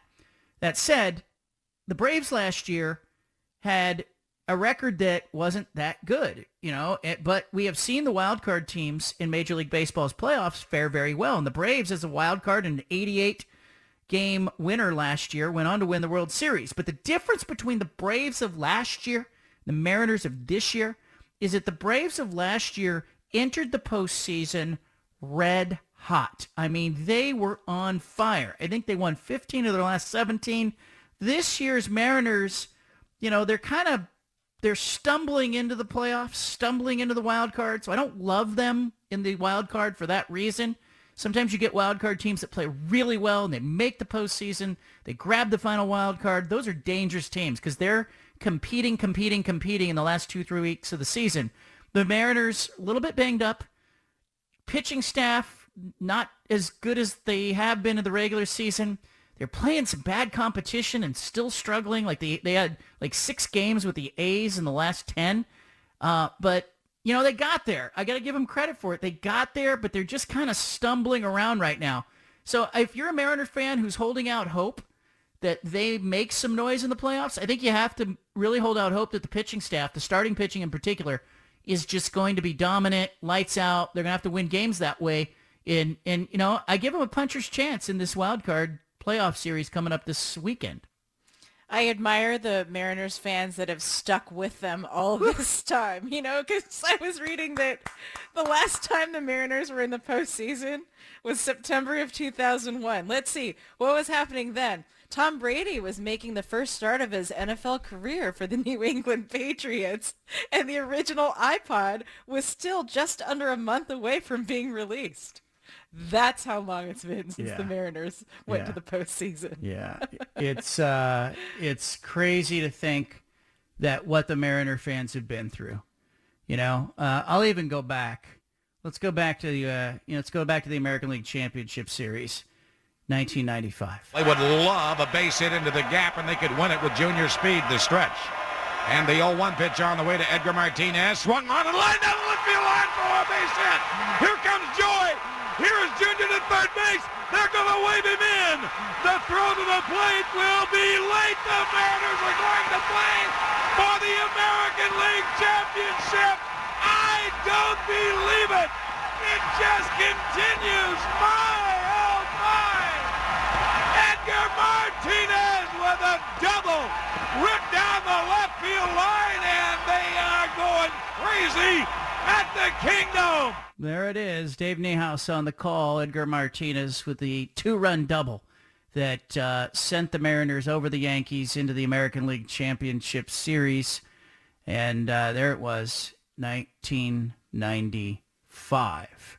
Did you see that the kid who is from Puyallup, Washington, 17-year-old kid who was attending his first ever Major League Baseball game, he caught the home run ball that sent the Mariners to the playoffs and gave it back to, is it Cal Raleigh? Cal Raleigh? Gave it back to him. What's he supposed to do? Isn't Take it that home? sweet? That was, it was nice. Yeah. I'm sure the usher immediately grabbed the kid, though, and was like, hey, you want some tickets? You want a jersey and a bat? Well, I hope so. You know? Yeah.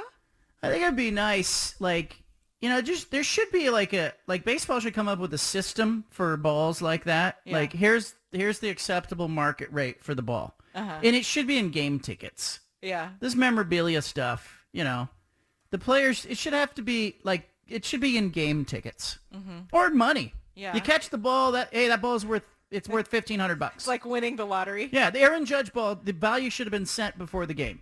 Yeah. Like Aaron Judge trying to tie Roger Maris or break Roger Maris's record. The value of that ball should be set before the game. Now, can we get to the Larry David moment? Oh yeah, that. Okay, guys, tell me if you think this is nuts. But, you know, Anna and I go to this restaurant that serves soup. More specifically, it serves pho. Yes. Okay? So it's like beef noodle soup with other things added into it.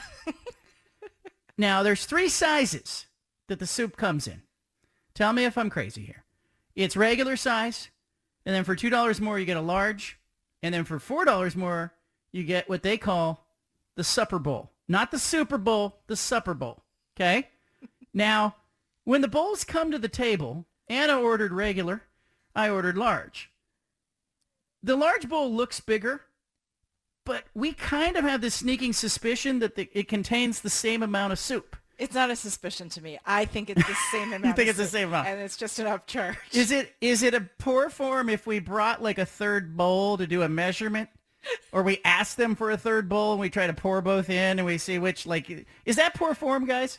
I don't know that it's good form. No, I mean, you're probably right that I don't know what to do. That's a tough one. It's tough because, you know, you shouldn't be ripped off like that. But I feel like if you bring a bowl in, it's kind of weird. I don't know.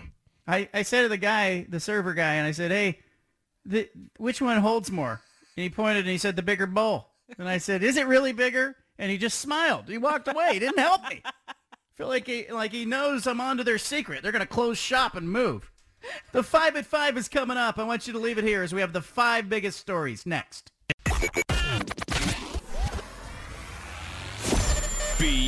BFFT.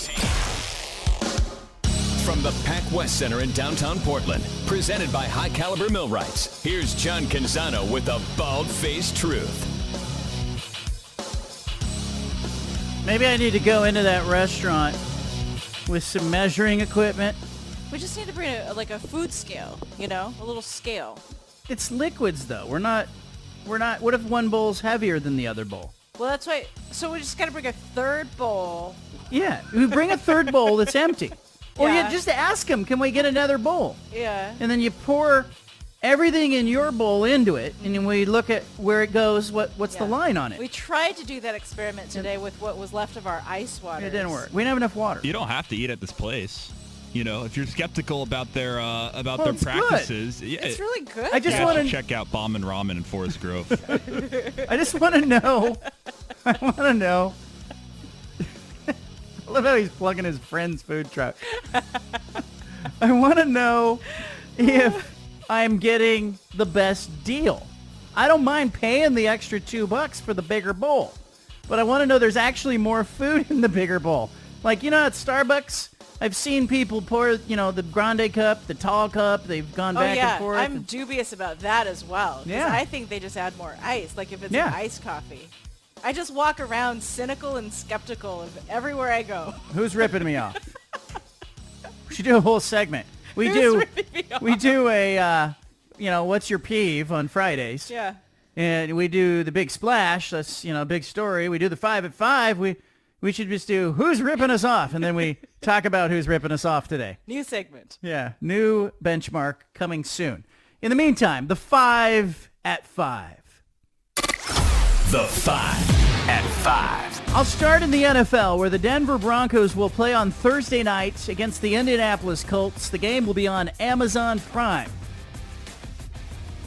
Broncos quarterback Russell Wilson officially listed as quote-unquote limited on the team's injury report. Right shoulder injury. But he told reporters today he expects to be a full go for the Thursday night game. I find it interesting that in college football, coaches try to be cryptic, players try to be cryptic. Nobody quite knows. Is Chance Nolan playing this week, not playing? In the NFL, where they have rules that protect the players and what status they have, and requires the team to tell us if they fully practiced, college athletics should have similar rules. Some of these rules are there to protect the public who are wagering on these games. I find it interesting that the NFL requires the Denver Broncos to be accurate and honest about Russell Wilson's status for the game, while college programs, they can fudge all they want. Not saying Oregon State's wrong. Don't at me. I'm just saying maybe the system needs a revamp. But Russell Wilson, he says he'll be a full go on Thursday. We'll see. Anna, number 2, go. All right, so those 2 fishermen who got caught cheating in the fishing competition? Bums, yeah, those bums in Ohio. Yeah, Chase Kaminsky and Jake Runyon. Well, turns out they may be in the crosshairs of the law now. I know we talked about this, but the Cuyahoga County Prosecutor's Office in Ohio, where this happened, says that they're meeting with officers from the Ohio Department of Natural Resources and that they are taking all crimes seriously, including attempted felony theft at a fishing tournament. And I think it's because of the prize money. I mean, this was not small potatoes. Yeah. It was nearly $30,000 that these 2 stood to win had their cheating not been uncovered. Get a metal detector out there next time. Save everybody the drama.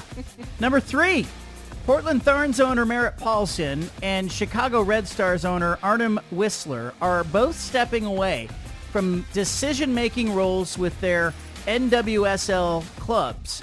They'll do that until findings are released from an ongoing investigation.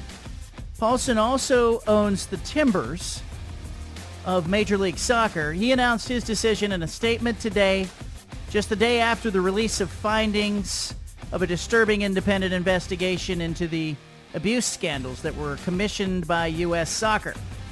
There's another investigation still being conducted jointly by the league and the Players Union. Merritt Paulson said in his statement that he will step away until that report is complete. Anna, number 4. Staying on the cheating theme, the poker world rocked by cheating allegations during a live stream show. What? So this was at the Hustler Casino live tournament, and this apparent cheating occurred during a game of Texas Hold'em. Garrett Adelstein accused the winner, Robbie J. Liu, of cheating during the live stream. Now, Liu won $270,000, but she later gave the money back. What? She accused Adelstein of bullying her, and there was no evidence on scene that she cheated, but her returning that money off camera is sparking some speculation, and now Hustler Casino Live is saying that they're going to launch a full review to see if any cheating occurred. Why is it that people, if you can't win, shouldn't be cheating? It's terrible. They might use polygraph testing. Finally, the 49ers got it done. They defeated the reigning Super Bowl champion Rams, who struggled last night in a 24-9 loss. Niners got the W. Deebo Samuel looked terrific. Really troubling, though, when you look at the Rams and their trajectory this season. Rams struggling, not unusual for teams coming off a Super Bowl to have a bit of a hangover, but man, this one looks like a doozy. Niners took care of business, and again, this isn't a great 49ers team. They just got it done in Santa Clara as the Niners defeat the Rams 24-9. That's the 5 at 5. Matthew Stafford's been sacked 16 times in 4 games. Rams have some problems on the offensive line. Deebo Samuel is terrific. I don't know if the Rams knew that Deebo is a pretty good player. Maybe should have done a better job on him, but Jimmy Garoppolo and the 49ers walk-off winners last night. Guys, what's going on at the NFL? Are the Niners a contender, or is this more? Does this say more about the Rams or the Niners? I think it says more about the Rams. The Rams have not been impressive at all this year. And to me, it's a team that, like after they won that Super Bowl, there were signs like Sean McVay thought about retiring. Aaron Donald thought about retiring. And it's kind of, some guys did retire, like Andrew Whitworth, their left tackle. And it's showing now that they just other teams are hungrier than them. So I'm glad the Niners got their revenge last night. And to me, the Eagles are the best team in the NFC right now. I think the Eagles are, and the Packers and the Buccaneers, I think, are in line before the Niners in the NFC to me. I don't love the Niners. Like I've said that from the beginning of the season, but look at the NFL. Normally at this point of the season, we've got, 2 or 3 or 4 teams that remain undefeated after 4 weeks. The Philadelphia Eagles are 4-0. That's it. Everybody else is 3-1, 2-2, 1-3. This is the most NFL season ever in the NFL. Like it's literally, look at the NFC South. It's the Buccaneers and Falcons at 2-2, tied atop the South. Look at the West. It's the Niners, Rams, Seahawks, and Cardinals, all 2-2.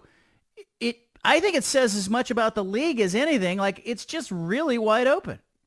I agree with you. Yeah, I think it's more about the Rams. I mean, you look at the weapons that they have or lack thereof, because it's Cooper Kupp, and that's about it. You look at Matthew Stafford.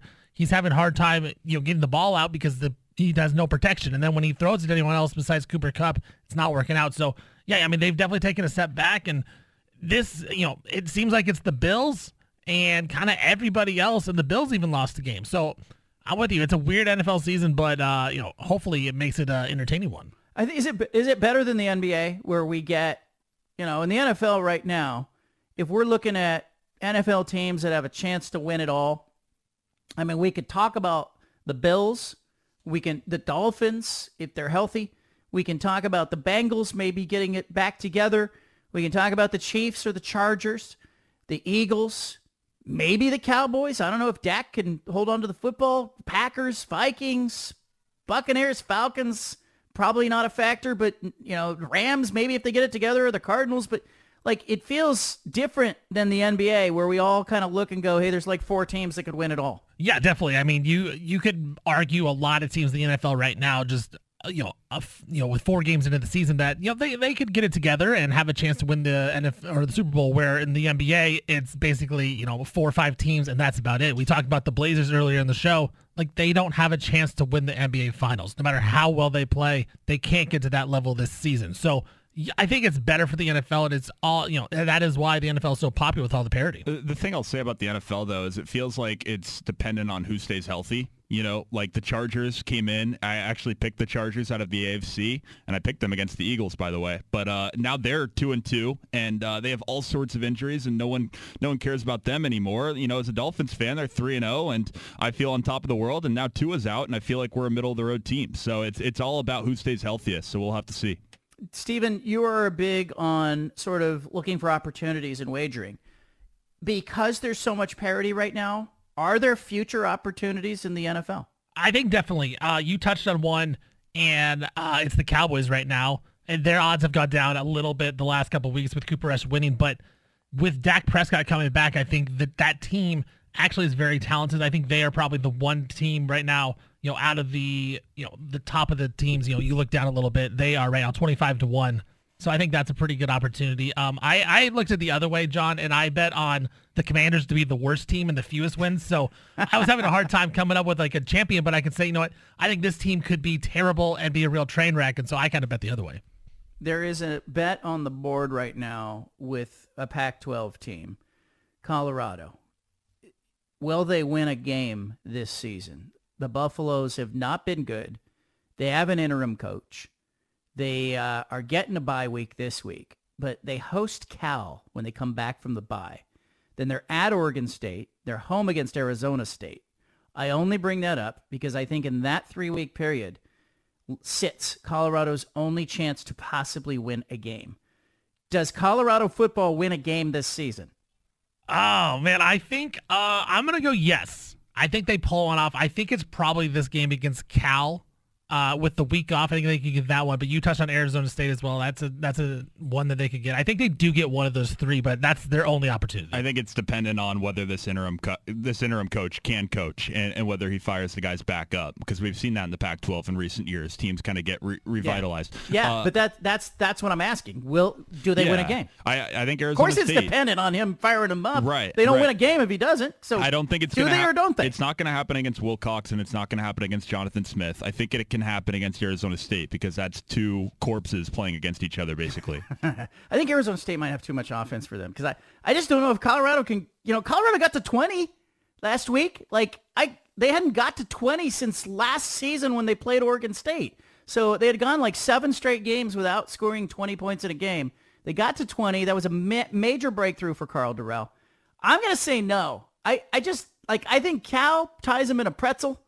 I think Oregon State, they're not beating Oregon State. Arizona State, I think they can get to 20. They can score more than 20, so I think they're a problem. And then it's Oregon, USC, Washington, and Utah. I think, John, I think you're right. If they can get to 20 against Cal, that's the way they win. But how do you do that against a Wilcox defense? That's the tough question. But I kind of think they're going to get one of these wins. Isn't it crazy that last season, Colorado and Arizona were the two dead programs, but Colorado hosted them and they killed the Wildcats. And then this year, those two teams play again, and it was completely the opposite. Arizona killed them, and I think it's pretty indicative of the job that Jedd Fisch is doing, and just how much better Arizona's been doing as a program over the last year than Colorado with similar resources. Leave it here. You got the BFT. Back to the Bald-Faced Truth with John Canzano on 750 The Game.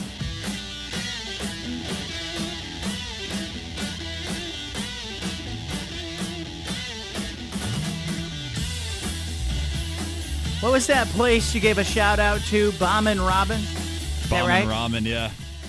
Okay, so DoorDash lady, Oregon Duck lady on Twitter says she had just dropped off an order from Bomb and Robin right before that shout out. No way. That's so cool. There it is. Was that orchestrated? Do you know Oregon Duck lady? No, I do not. You know the Bomb and Ramen guys? Yeah. One of my best friends runs Bomb and Ramen. I love that. Yeah, all right. I was at a food truck in Beaverton last night, and I sent him a photo of a different ramen place and was don't worry, I didn't go to it. I'm loyal to you. And then he was like, no, I like that guy. That's good food there. You can order from there, but I didn't. I'm always of the mindset that I even consider this radio show, it's kind of like our food truck. I'm okay if you eat at other food trucks, because I know if you go to another food truck, another radio station, another show, you're going to go, oh, I'm going back to Canzano's show because that show made me smarter, or that show entertained me, or whatever. I always look at it as an opportunity. So if I'm the Bomb and Ramen guy, I want you to eat some other ramen and go, nope, not as good. Yeah, that's speaking like a true businessman. I like that. Got to have some confidence in your game is what I'm saying. Let's play some Punch It audio. We got it. The best sound from all around, including Aaron Judge going deep. We interrupt this broadcast with a special announcement from the Bald-Faced Truth headquarters. Hey, we're all about truth, justice, and the American way here, okay? Which is why we've spanned the globe and pulled the top audio cuts of the day. You're going to hear little snippets of sound. Hey, it's time for Punch It Audio. Presented by First Call Heating and Cooling. Let's start with Aaron Judge. He's chasing history. He's looking for number 62. Yankees, Rangers. Here's the pitch. High fly ball. Deep left. There it goes. Soaring into history. He's done it. He has done it. 62.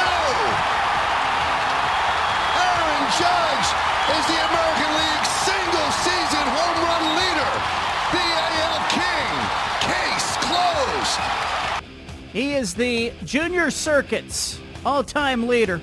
The American League record, now 62 home runs. Breaking a tie with Roger Maris, he surpassed the Babe when he hit number 61. But Aaron Judge made a little bit of history. I like this better than the history that was tying Maris, 7th most home runs all time, and everybody acting like it was actual history. Like, you were tied with Roger Maris. Now the record in the American League is 62. Take a victory lap, touch them all, Aaron Judge. You got there. LeBron James, talking about Kareem, is trying to break his scoring record this season. LeBron was asked, does he have a relationship with Kareem? Is he close with him? Punch it. LeBron, with you having a chance to get the all-time scoring record this year, do you have any thoughts on Kareem? And also, if you have a relationship with him? No thoughts. And no relationship. Last thing for LeBron. All right, appreciate it. It's really interesting. You could feel how frigid that is as he was asked there. You know, the Lakers also lost 105-75 to the Sacramento Kings to open their preseason. So, you know, part of it may be rooted in the fact that they're, you know, not supposed to be happy after a loss or whatever. But he also acknowledged some disagreements with Kareem a week ago at Media Day. Kareem has been critical of LeBron's stances and views, and at the end of it, it's really interesting to see a franchise that has some history. Magic Johnson, James Worthy, Kareem, LeBron, but, you know, behind closed doors, Kareem, well-versed in social justice, has been occasionally critical of LeBron, and LeBron doesn't appear to like it. Why are they so frosty there, Steven? I don't know. I don't know the whole backstory of this. It seems very petty for both people to not like each other, but, you know. Ego. I think that's what it is. I know Kareem was upset about LeBron expressing his support for players who did not take the COVID vaccine. He got upset at him for that. Thought he should have been more of a leader. He also Kareem called out Kyrie. And so, you know, LeBron and Kyrie are still boys, I believe. So that might have been, you know, another thing. I also think this is a case of, like, it's the very start of the season. The Lakers just got smashed in a preseason game. He just doesn't really care about talking about it right now. So that was just kind of his way of saying, like, this season, don't ask me about all this stuff as much. He's sending a message. Too bad. It's part of the story. Deebo Samuel and the Niners looked pretty good last night on Monday Night Football. Nice catch, nice run. Punch it. Leaping catch made on a quick throw at the 50 by Samuel. Broke a tackle, 45, breaks an ankle, tackle 40. He's on the hash mark, the 30. He's being chased as he comes to the near side, 25. Broke a tackle at the 20. Sideline 10, 5, touchdown! What a run after the catch, Deebo Samuel! He's so dangerous with the ball after he catches it. Broke 4 tackles, 6 catches, 115 yards, and a touchdown. Deebo Samuel and the Niners beat the Rams 24-9. During the game, a fan ran onto the field and got tackled by Bobby Wagner. Here's Kevin Harlan on the radio call. Punch it. And here comes a stoppage in play because someone has run on the field with a smoke bomb that is pink, and he's running up the sideline. Now a couple of Rams come over there and make the tackle. Head first into the player who has taken the field, and he's in a cloud of pink smoke so you can't see him, and now on him are a couple of security guards. Kevin, I think this is becoming a thing. We got the pink smoke coming again. This is one of those gender reveals. Somebody at home's having a girl. Now, well, I thought maybe that the last one we saw was for some animal rights or something like that. Oh, yeah? I don't know. I just think, hey, you think about the way to reveal that you're having a girl. I'm going to run out on the field at the 49er game and get arrested just so I can let my honey at home know we're having a girl. That guy is headed to the slammer, and it will not be a good night. And they take a look at him over there, and our clock is at 41 seconds to go. Everybody on their feet, and there is a murmur here. It is not a gender reveal, although, you know, in this day and age, who knows? It is rather a grassroots animal rights network, Right to Rescue. They're protesting a couple of factory farm whistleblowers who are on trial. So 2 Bay Area residents ran onto the field. Bobby Wagner absolutely trucked the guy who was running and disrupting the game. I actually think this could be a deterrent. Turn the NFL linebackers and safeties loose on protesters. Is that his best call for a fan running on the field? Because I have his other one. Oh, let's do it. You want to cue that up? All right, let's go. Hey, somebody has run out on the field. Some goofball in a hat and a red shirt. Now he takes off the shirt. He's running down the middle by the 50. He's at the 30. He's bare-chested and banging his chest. Now he runs the opposite way. He runs at the 50. He runs at the 40. The guy is drunk, but there he goes. The 20. They're chasing him. They're not going to get him. Waving his arms, bare-chested. Somebody stop Look that out. man. Here comes the blue coat, Oh, Kevin. they got him. Here They're comes coming the from blue the coats. left. Oh, and they tackle him at the 40-yard line. Kevin Harlan on the call. I think the second one was way better. Yeah, that was a good one. He's banging his chest. The guy is drunk. It's interesting to declare someone drunk. You can get in trouble for that. You know, you have to say they appear intoxicated or they appear to be drinking. But saying someone's drunk, you can get in trouble for that. I got a cease and desist order one time because I said that Darius Miles showed up to practice and he appeared to be that he was drinking. He smelled like alcohol, whatnot. His agent sent a cease and desist order, which I don't really understand. But in there, they were sort of claimed that I had said he was drunk, and I said, no, I didn't. We went back to the tape. I did not say he was drunk. I know better than that. He appeared to be intoxicated. That's how you say it. Allegedly. Kevin Harlan. Allegedly. There you go, Kevin Harlan. Dan Lanning talking about Bo Nix. Also talking about the University of Arizona. By the way, Dan Lanning thinks Arizona's receivers are the best wide receivers that Oregon has faced this season. Punch it. Yeah, I think this is maybe the most talented team we've played so far at wideout. You know, they have really, really talented wideouts, but I think this quarterback really can play well. He throws, lasers. He throws the ball on rhythm, on a dart, and he doesn't need a big window to be able to attack. He's able to extend plays with his feet.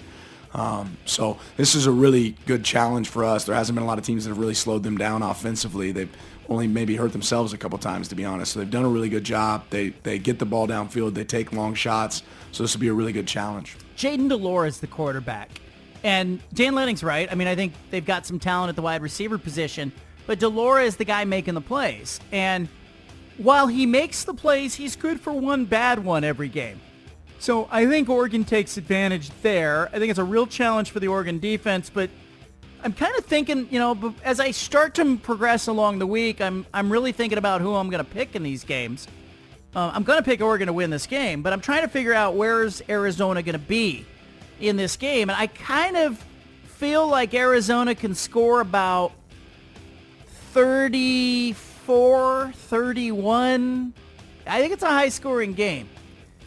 Can Oregon score more than 34 or 31 against Arizona? I think they can.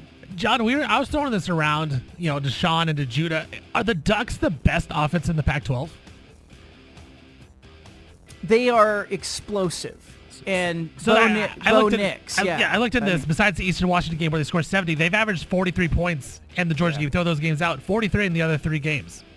I think Kenny Dillingham's auditioning for that Arizona State job, by the way, by letting it loose. But we're watching, Bo Nix used his feet in this last game against Stanford more than he had in other games. And I know everybody joked about him running or whatnot or being a dual threat guy. I kind of think this is intentional. This is just the point of the season where they want to present him as a threat because the last 6 games are a gauntlet. But Oregon's offense, trying to think who would be better. USC? UCLA with Dorian Thompson-Robinson? I don't love USC's. I don't like USC's offense as much as Oregon. I think if Sean asked me earlier, I think who I would pick if Oregon unfortunately doesn't play USC in the regular season, but on a neutral field, I think Oregon's a little better offensively than USC. But let's see how this goes. They got a common opponent, and it's Utah. They got another common opponent, UCLA. Let's see how they fare against those 2 teams. John, can I ask you a question? Kenny Dillingham, I've been really impressed with him this year, especially after the Mario Cristobal experience offensively. But he's 32 years old, and the youngest FBS coach is Dan Lanning, and he's 36. Do you realistically think that someone would hire him right now? I think that what happens in college athletics, more than anything, is when someone gets fired, they always try to course correct 180 degrees different. And I think the opportunity Dillingham has is there's a familiarity with him at Arizona State, coach there. From Arizona, has got roots there. But Herm Edwards being a 68-year-old head coach and Dillingham being 32, that's a course correction.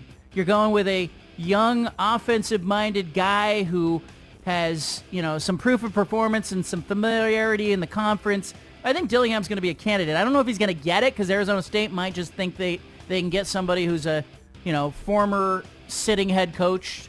Certainly they would be in the Paul Chryst sweepstakes if it comes to that, but I think he's in it. I think he'll get an interview. Dan Lanning talking about the dual threat of Bo Nix. Punch it. Yeah, I mean, knowing Bo and going against Bo for a long time myself, and then Coach Dillingham's familiarity with Bo, we knew how athletic Bo is. He's really talented. He's probably as fast a quarterback as there is out there. The guy runs really well and made some really good decisions there on Saturday to put himself in a position where he can run with the ball, but he's done that consistently this season. So no surprise for anybody in our building. The only knock I have on Oregon's offense is I haven't seen them play against a defense that's been playing consistently great. BYU seems a little up and down. Washington State, we thought they were good on defense. Turned out maybe they're not. So I think I want to see Oregon against Cal. I want to see Oregon against Washington. I want to see Oregon against Utah, especially on November 19th. But Bo Nix using his feet, it reminds me a little bit of when Oregon finally let Justin Herbert run a little bit. Really good athlete. They didn't want to get him hurt. I get all that. But in this game, in this era, if you can use your feet, you can kill people as a quarterback. Caleb Williams does it. Bo Nix does it. Michael Penix Jr. does it. Dorian Thompson-Robinson does it.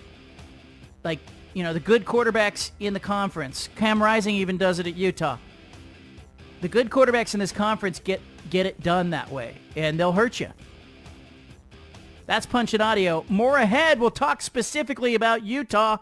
They've got a big weekend coming up against UCLA. They will play USC after that. And what's the path for the Oregon Ducks to a conference title? What are those obstacles, the true obstacles that are in their path? It's changed a little bit in the last couple weeks. I'll talk about it next. You've got the home of the truth. Back to the Bald-Faced Truth with John Canzano on 750 The Game.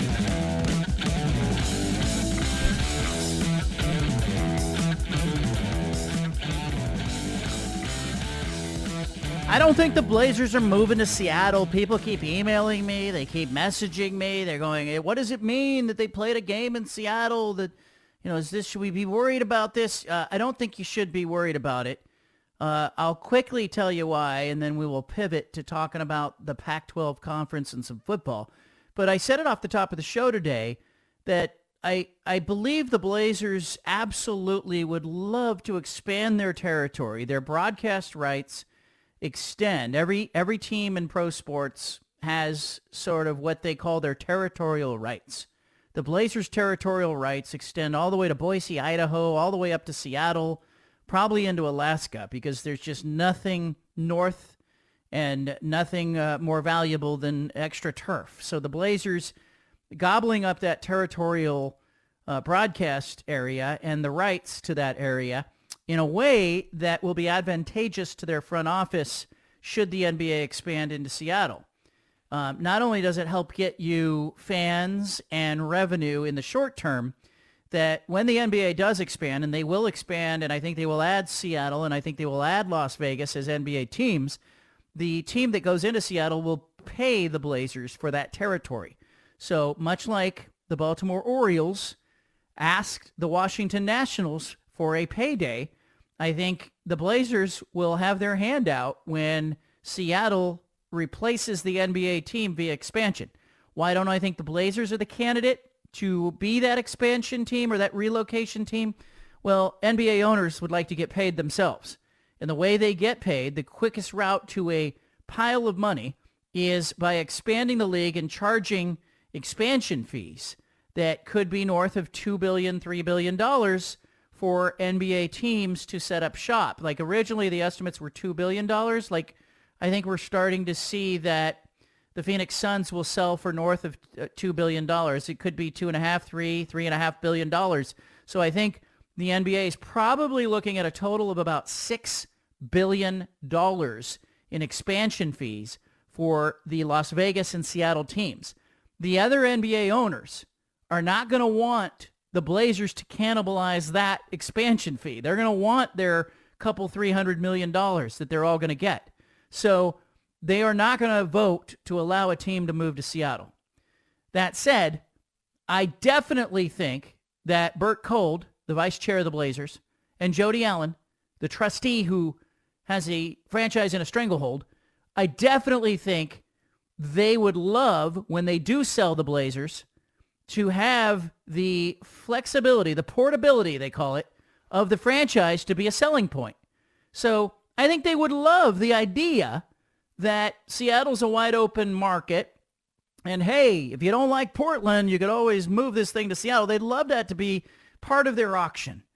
But really moving this team, it would require a vote of the NBA Board of Governors, and it would require 25% of the league's owners to go, I don't need another $200 or $300 million.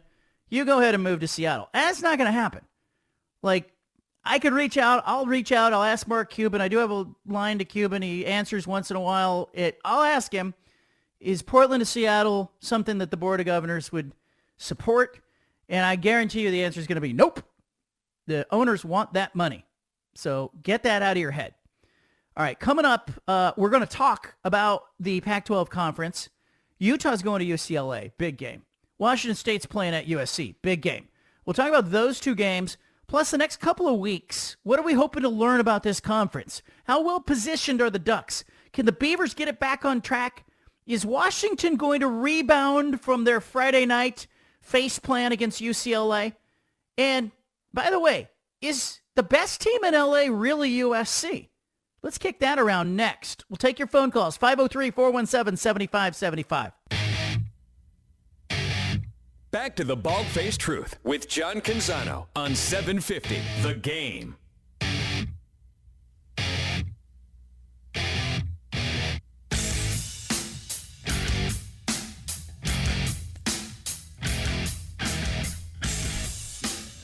Let's talk about the Pac-12 conference, what we expect to learn in the next couple of weeks. I got some thoughts on that. I want yours as well.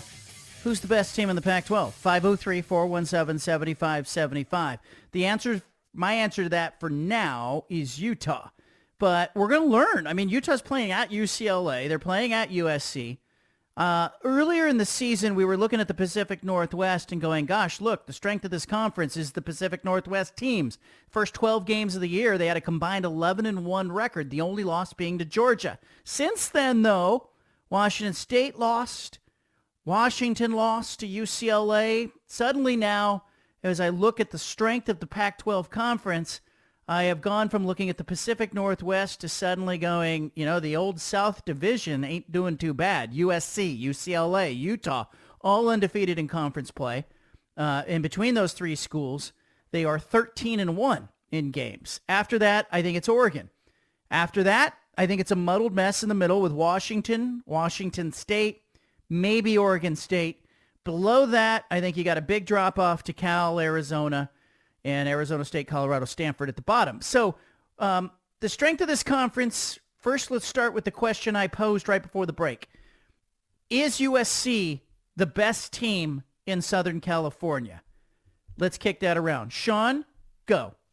Yeah, they're the best team, and I don't think it's that close. UCLA is good, but come on, you know how I feel about USC. I do think that they're a top 10 team in the country. I think they have a ton of talent. I think Utah is better than them, but I definitely think they're a step ahead of UCLA. Yeah, I'm still going to go with USC, but it's obviously shrunk the separation there. We didn't know about what UCLA was really going to be, and then they beat Washington. They did it pretty well. Right. And so, John, you and me have been on the same page with USC all season. We think they're not frauds, but a little overrated. They're good. They're good. Yeah, exactly. They're good, but how good are they really? Yeah. They've gotten really lucky with the turnovers. At some point, I think they're going to lose. I still think they're a little bit better than UCLA, but again, if UCLA goes and they beat Utah, I will officially change it. I think that UCLA will be the best team in Southern California.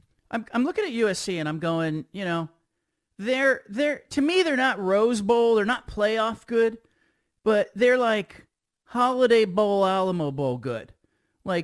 Good but not great. And UCLA in the Friday night I picked against them. And I tuned in expecting to see Washington dominate them in the first half. Washington throw the ball around the Rose Bowl and walk off winners. And instead what I saw was a Washington team that couldn't run the ball and played a really bad first half. And frankly, it was a Dorian Thompson-Robinson show. He was the best player on the field. And because of that, I think a fifth-year senior at quarterback is a huge advantage. Obviously, it's a quarterback-centric league, but it's just I'm pausing right now because I've gone from thinking UCLA didn't play anybody, who have they beaten, to thinking, gosh, if I'd like to see them play USC, and they're going to get Utah this week, and there's something like I think Utah's great, or maybe great minus or good plus. I think the end result this season may be that the Pac-12 does not have a playoff team, but I left the Utah-Oregon State game with some questions about Cam Rising, the quarterback at Utah. Josh Newman, who covers the team for the Salt Lake Tribune, I talked to him at the end of the game, and I said, there's something not quite right about Cam Rising. And he goes, you know what? He goes, that's something that the Utah fans are talking about. It's a quiet story in Utah. That Cam Rising had a great year last year. He was a leader. He was dynamic on the field. There's just a little bit of shine off Cam Rising's game right now. He's making good plays, not great plays. He's mostly doing the right thing, but the opening week he threw the interception, and there's just something about, like, in quarterback play in the college football is so much about confidence and being comfortable, and he just looks a little uncomfortable back there. I don't think that USC or UCLA are the right teams to exploit that.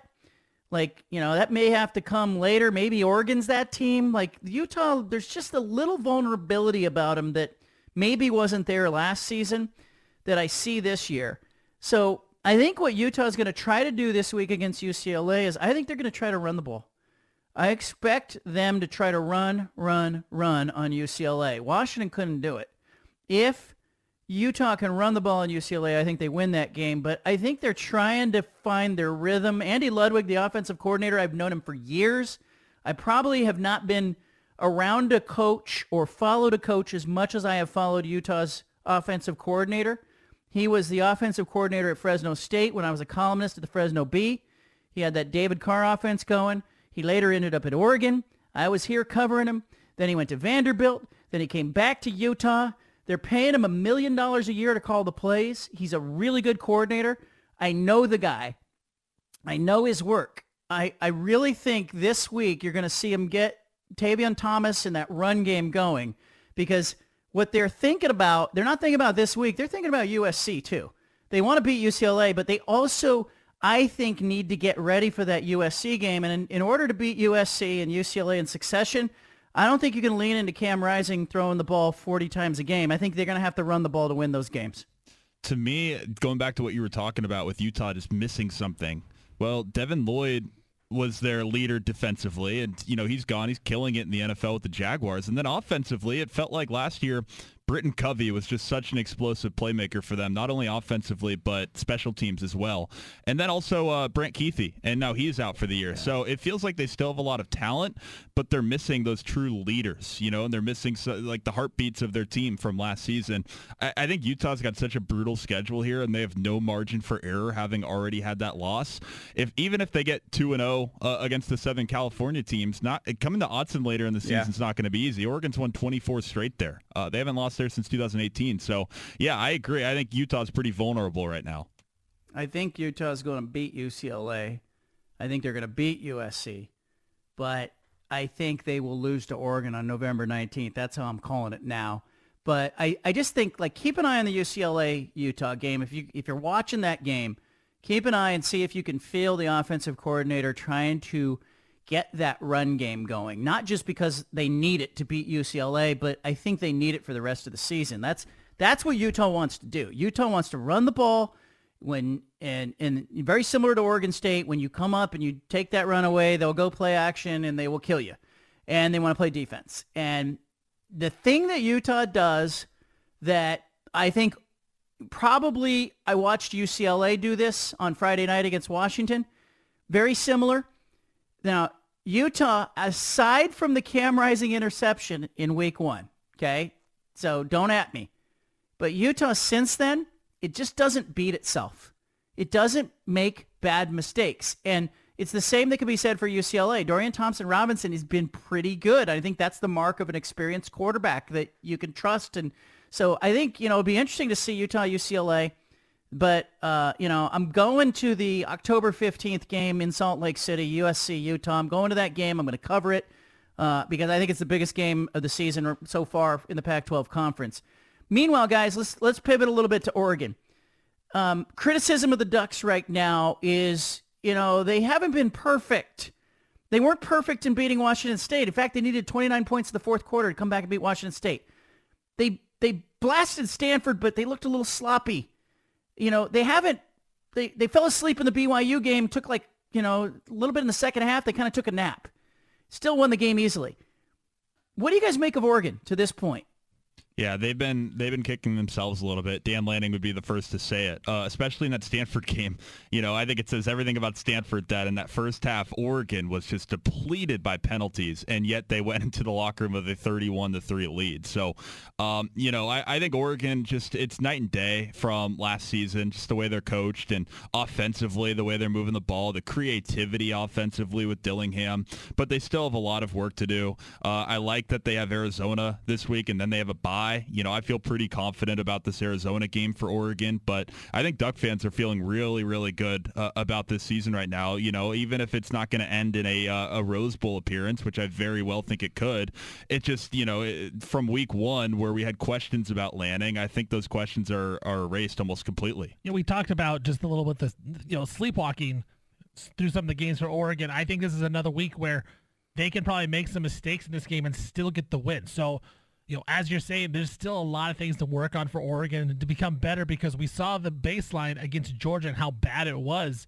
You got to improve from that spot. So there's still a lot of work to be done. But if, like I talked about earlier, they may be the best offense in the Pac-12. So there's a lot to be excited about in Eugene, and this should be a win over Arizona.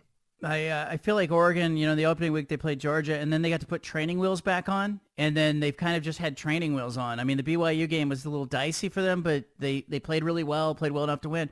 Meanwhile, Washington, big disappointment on Friday.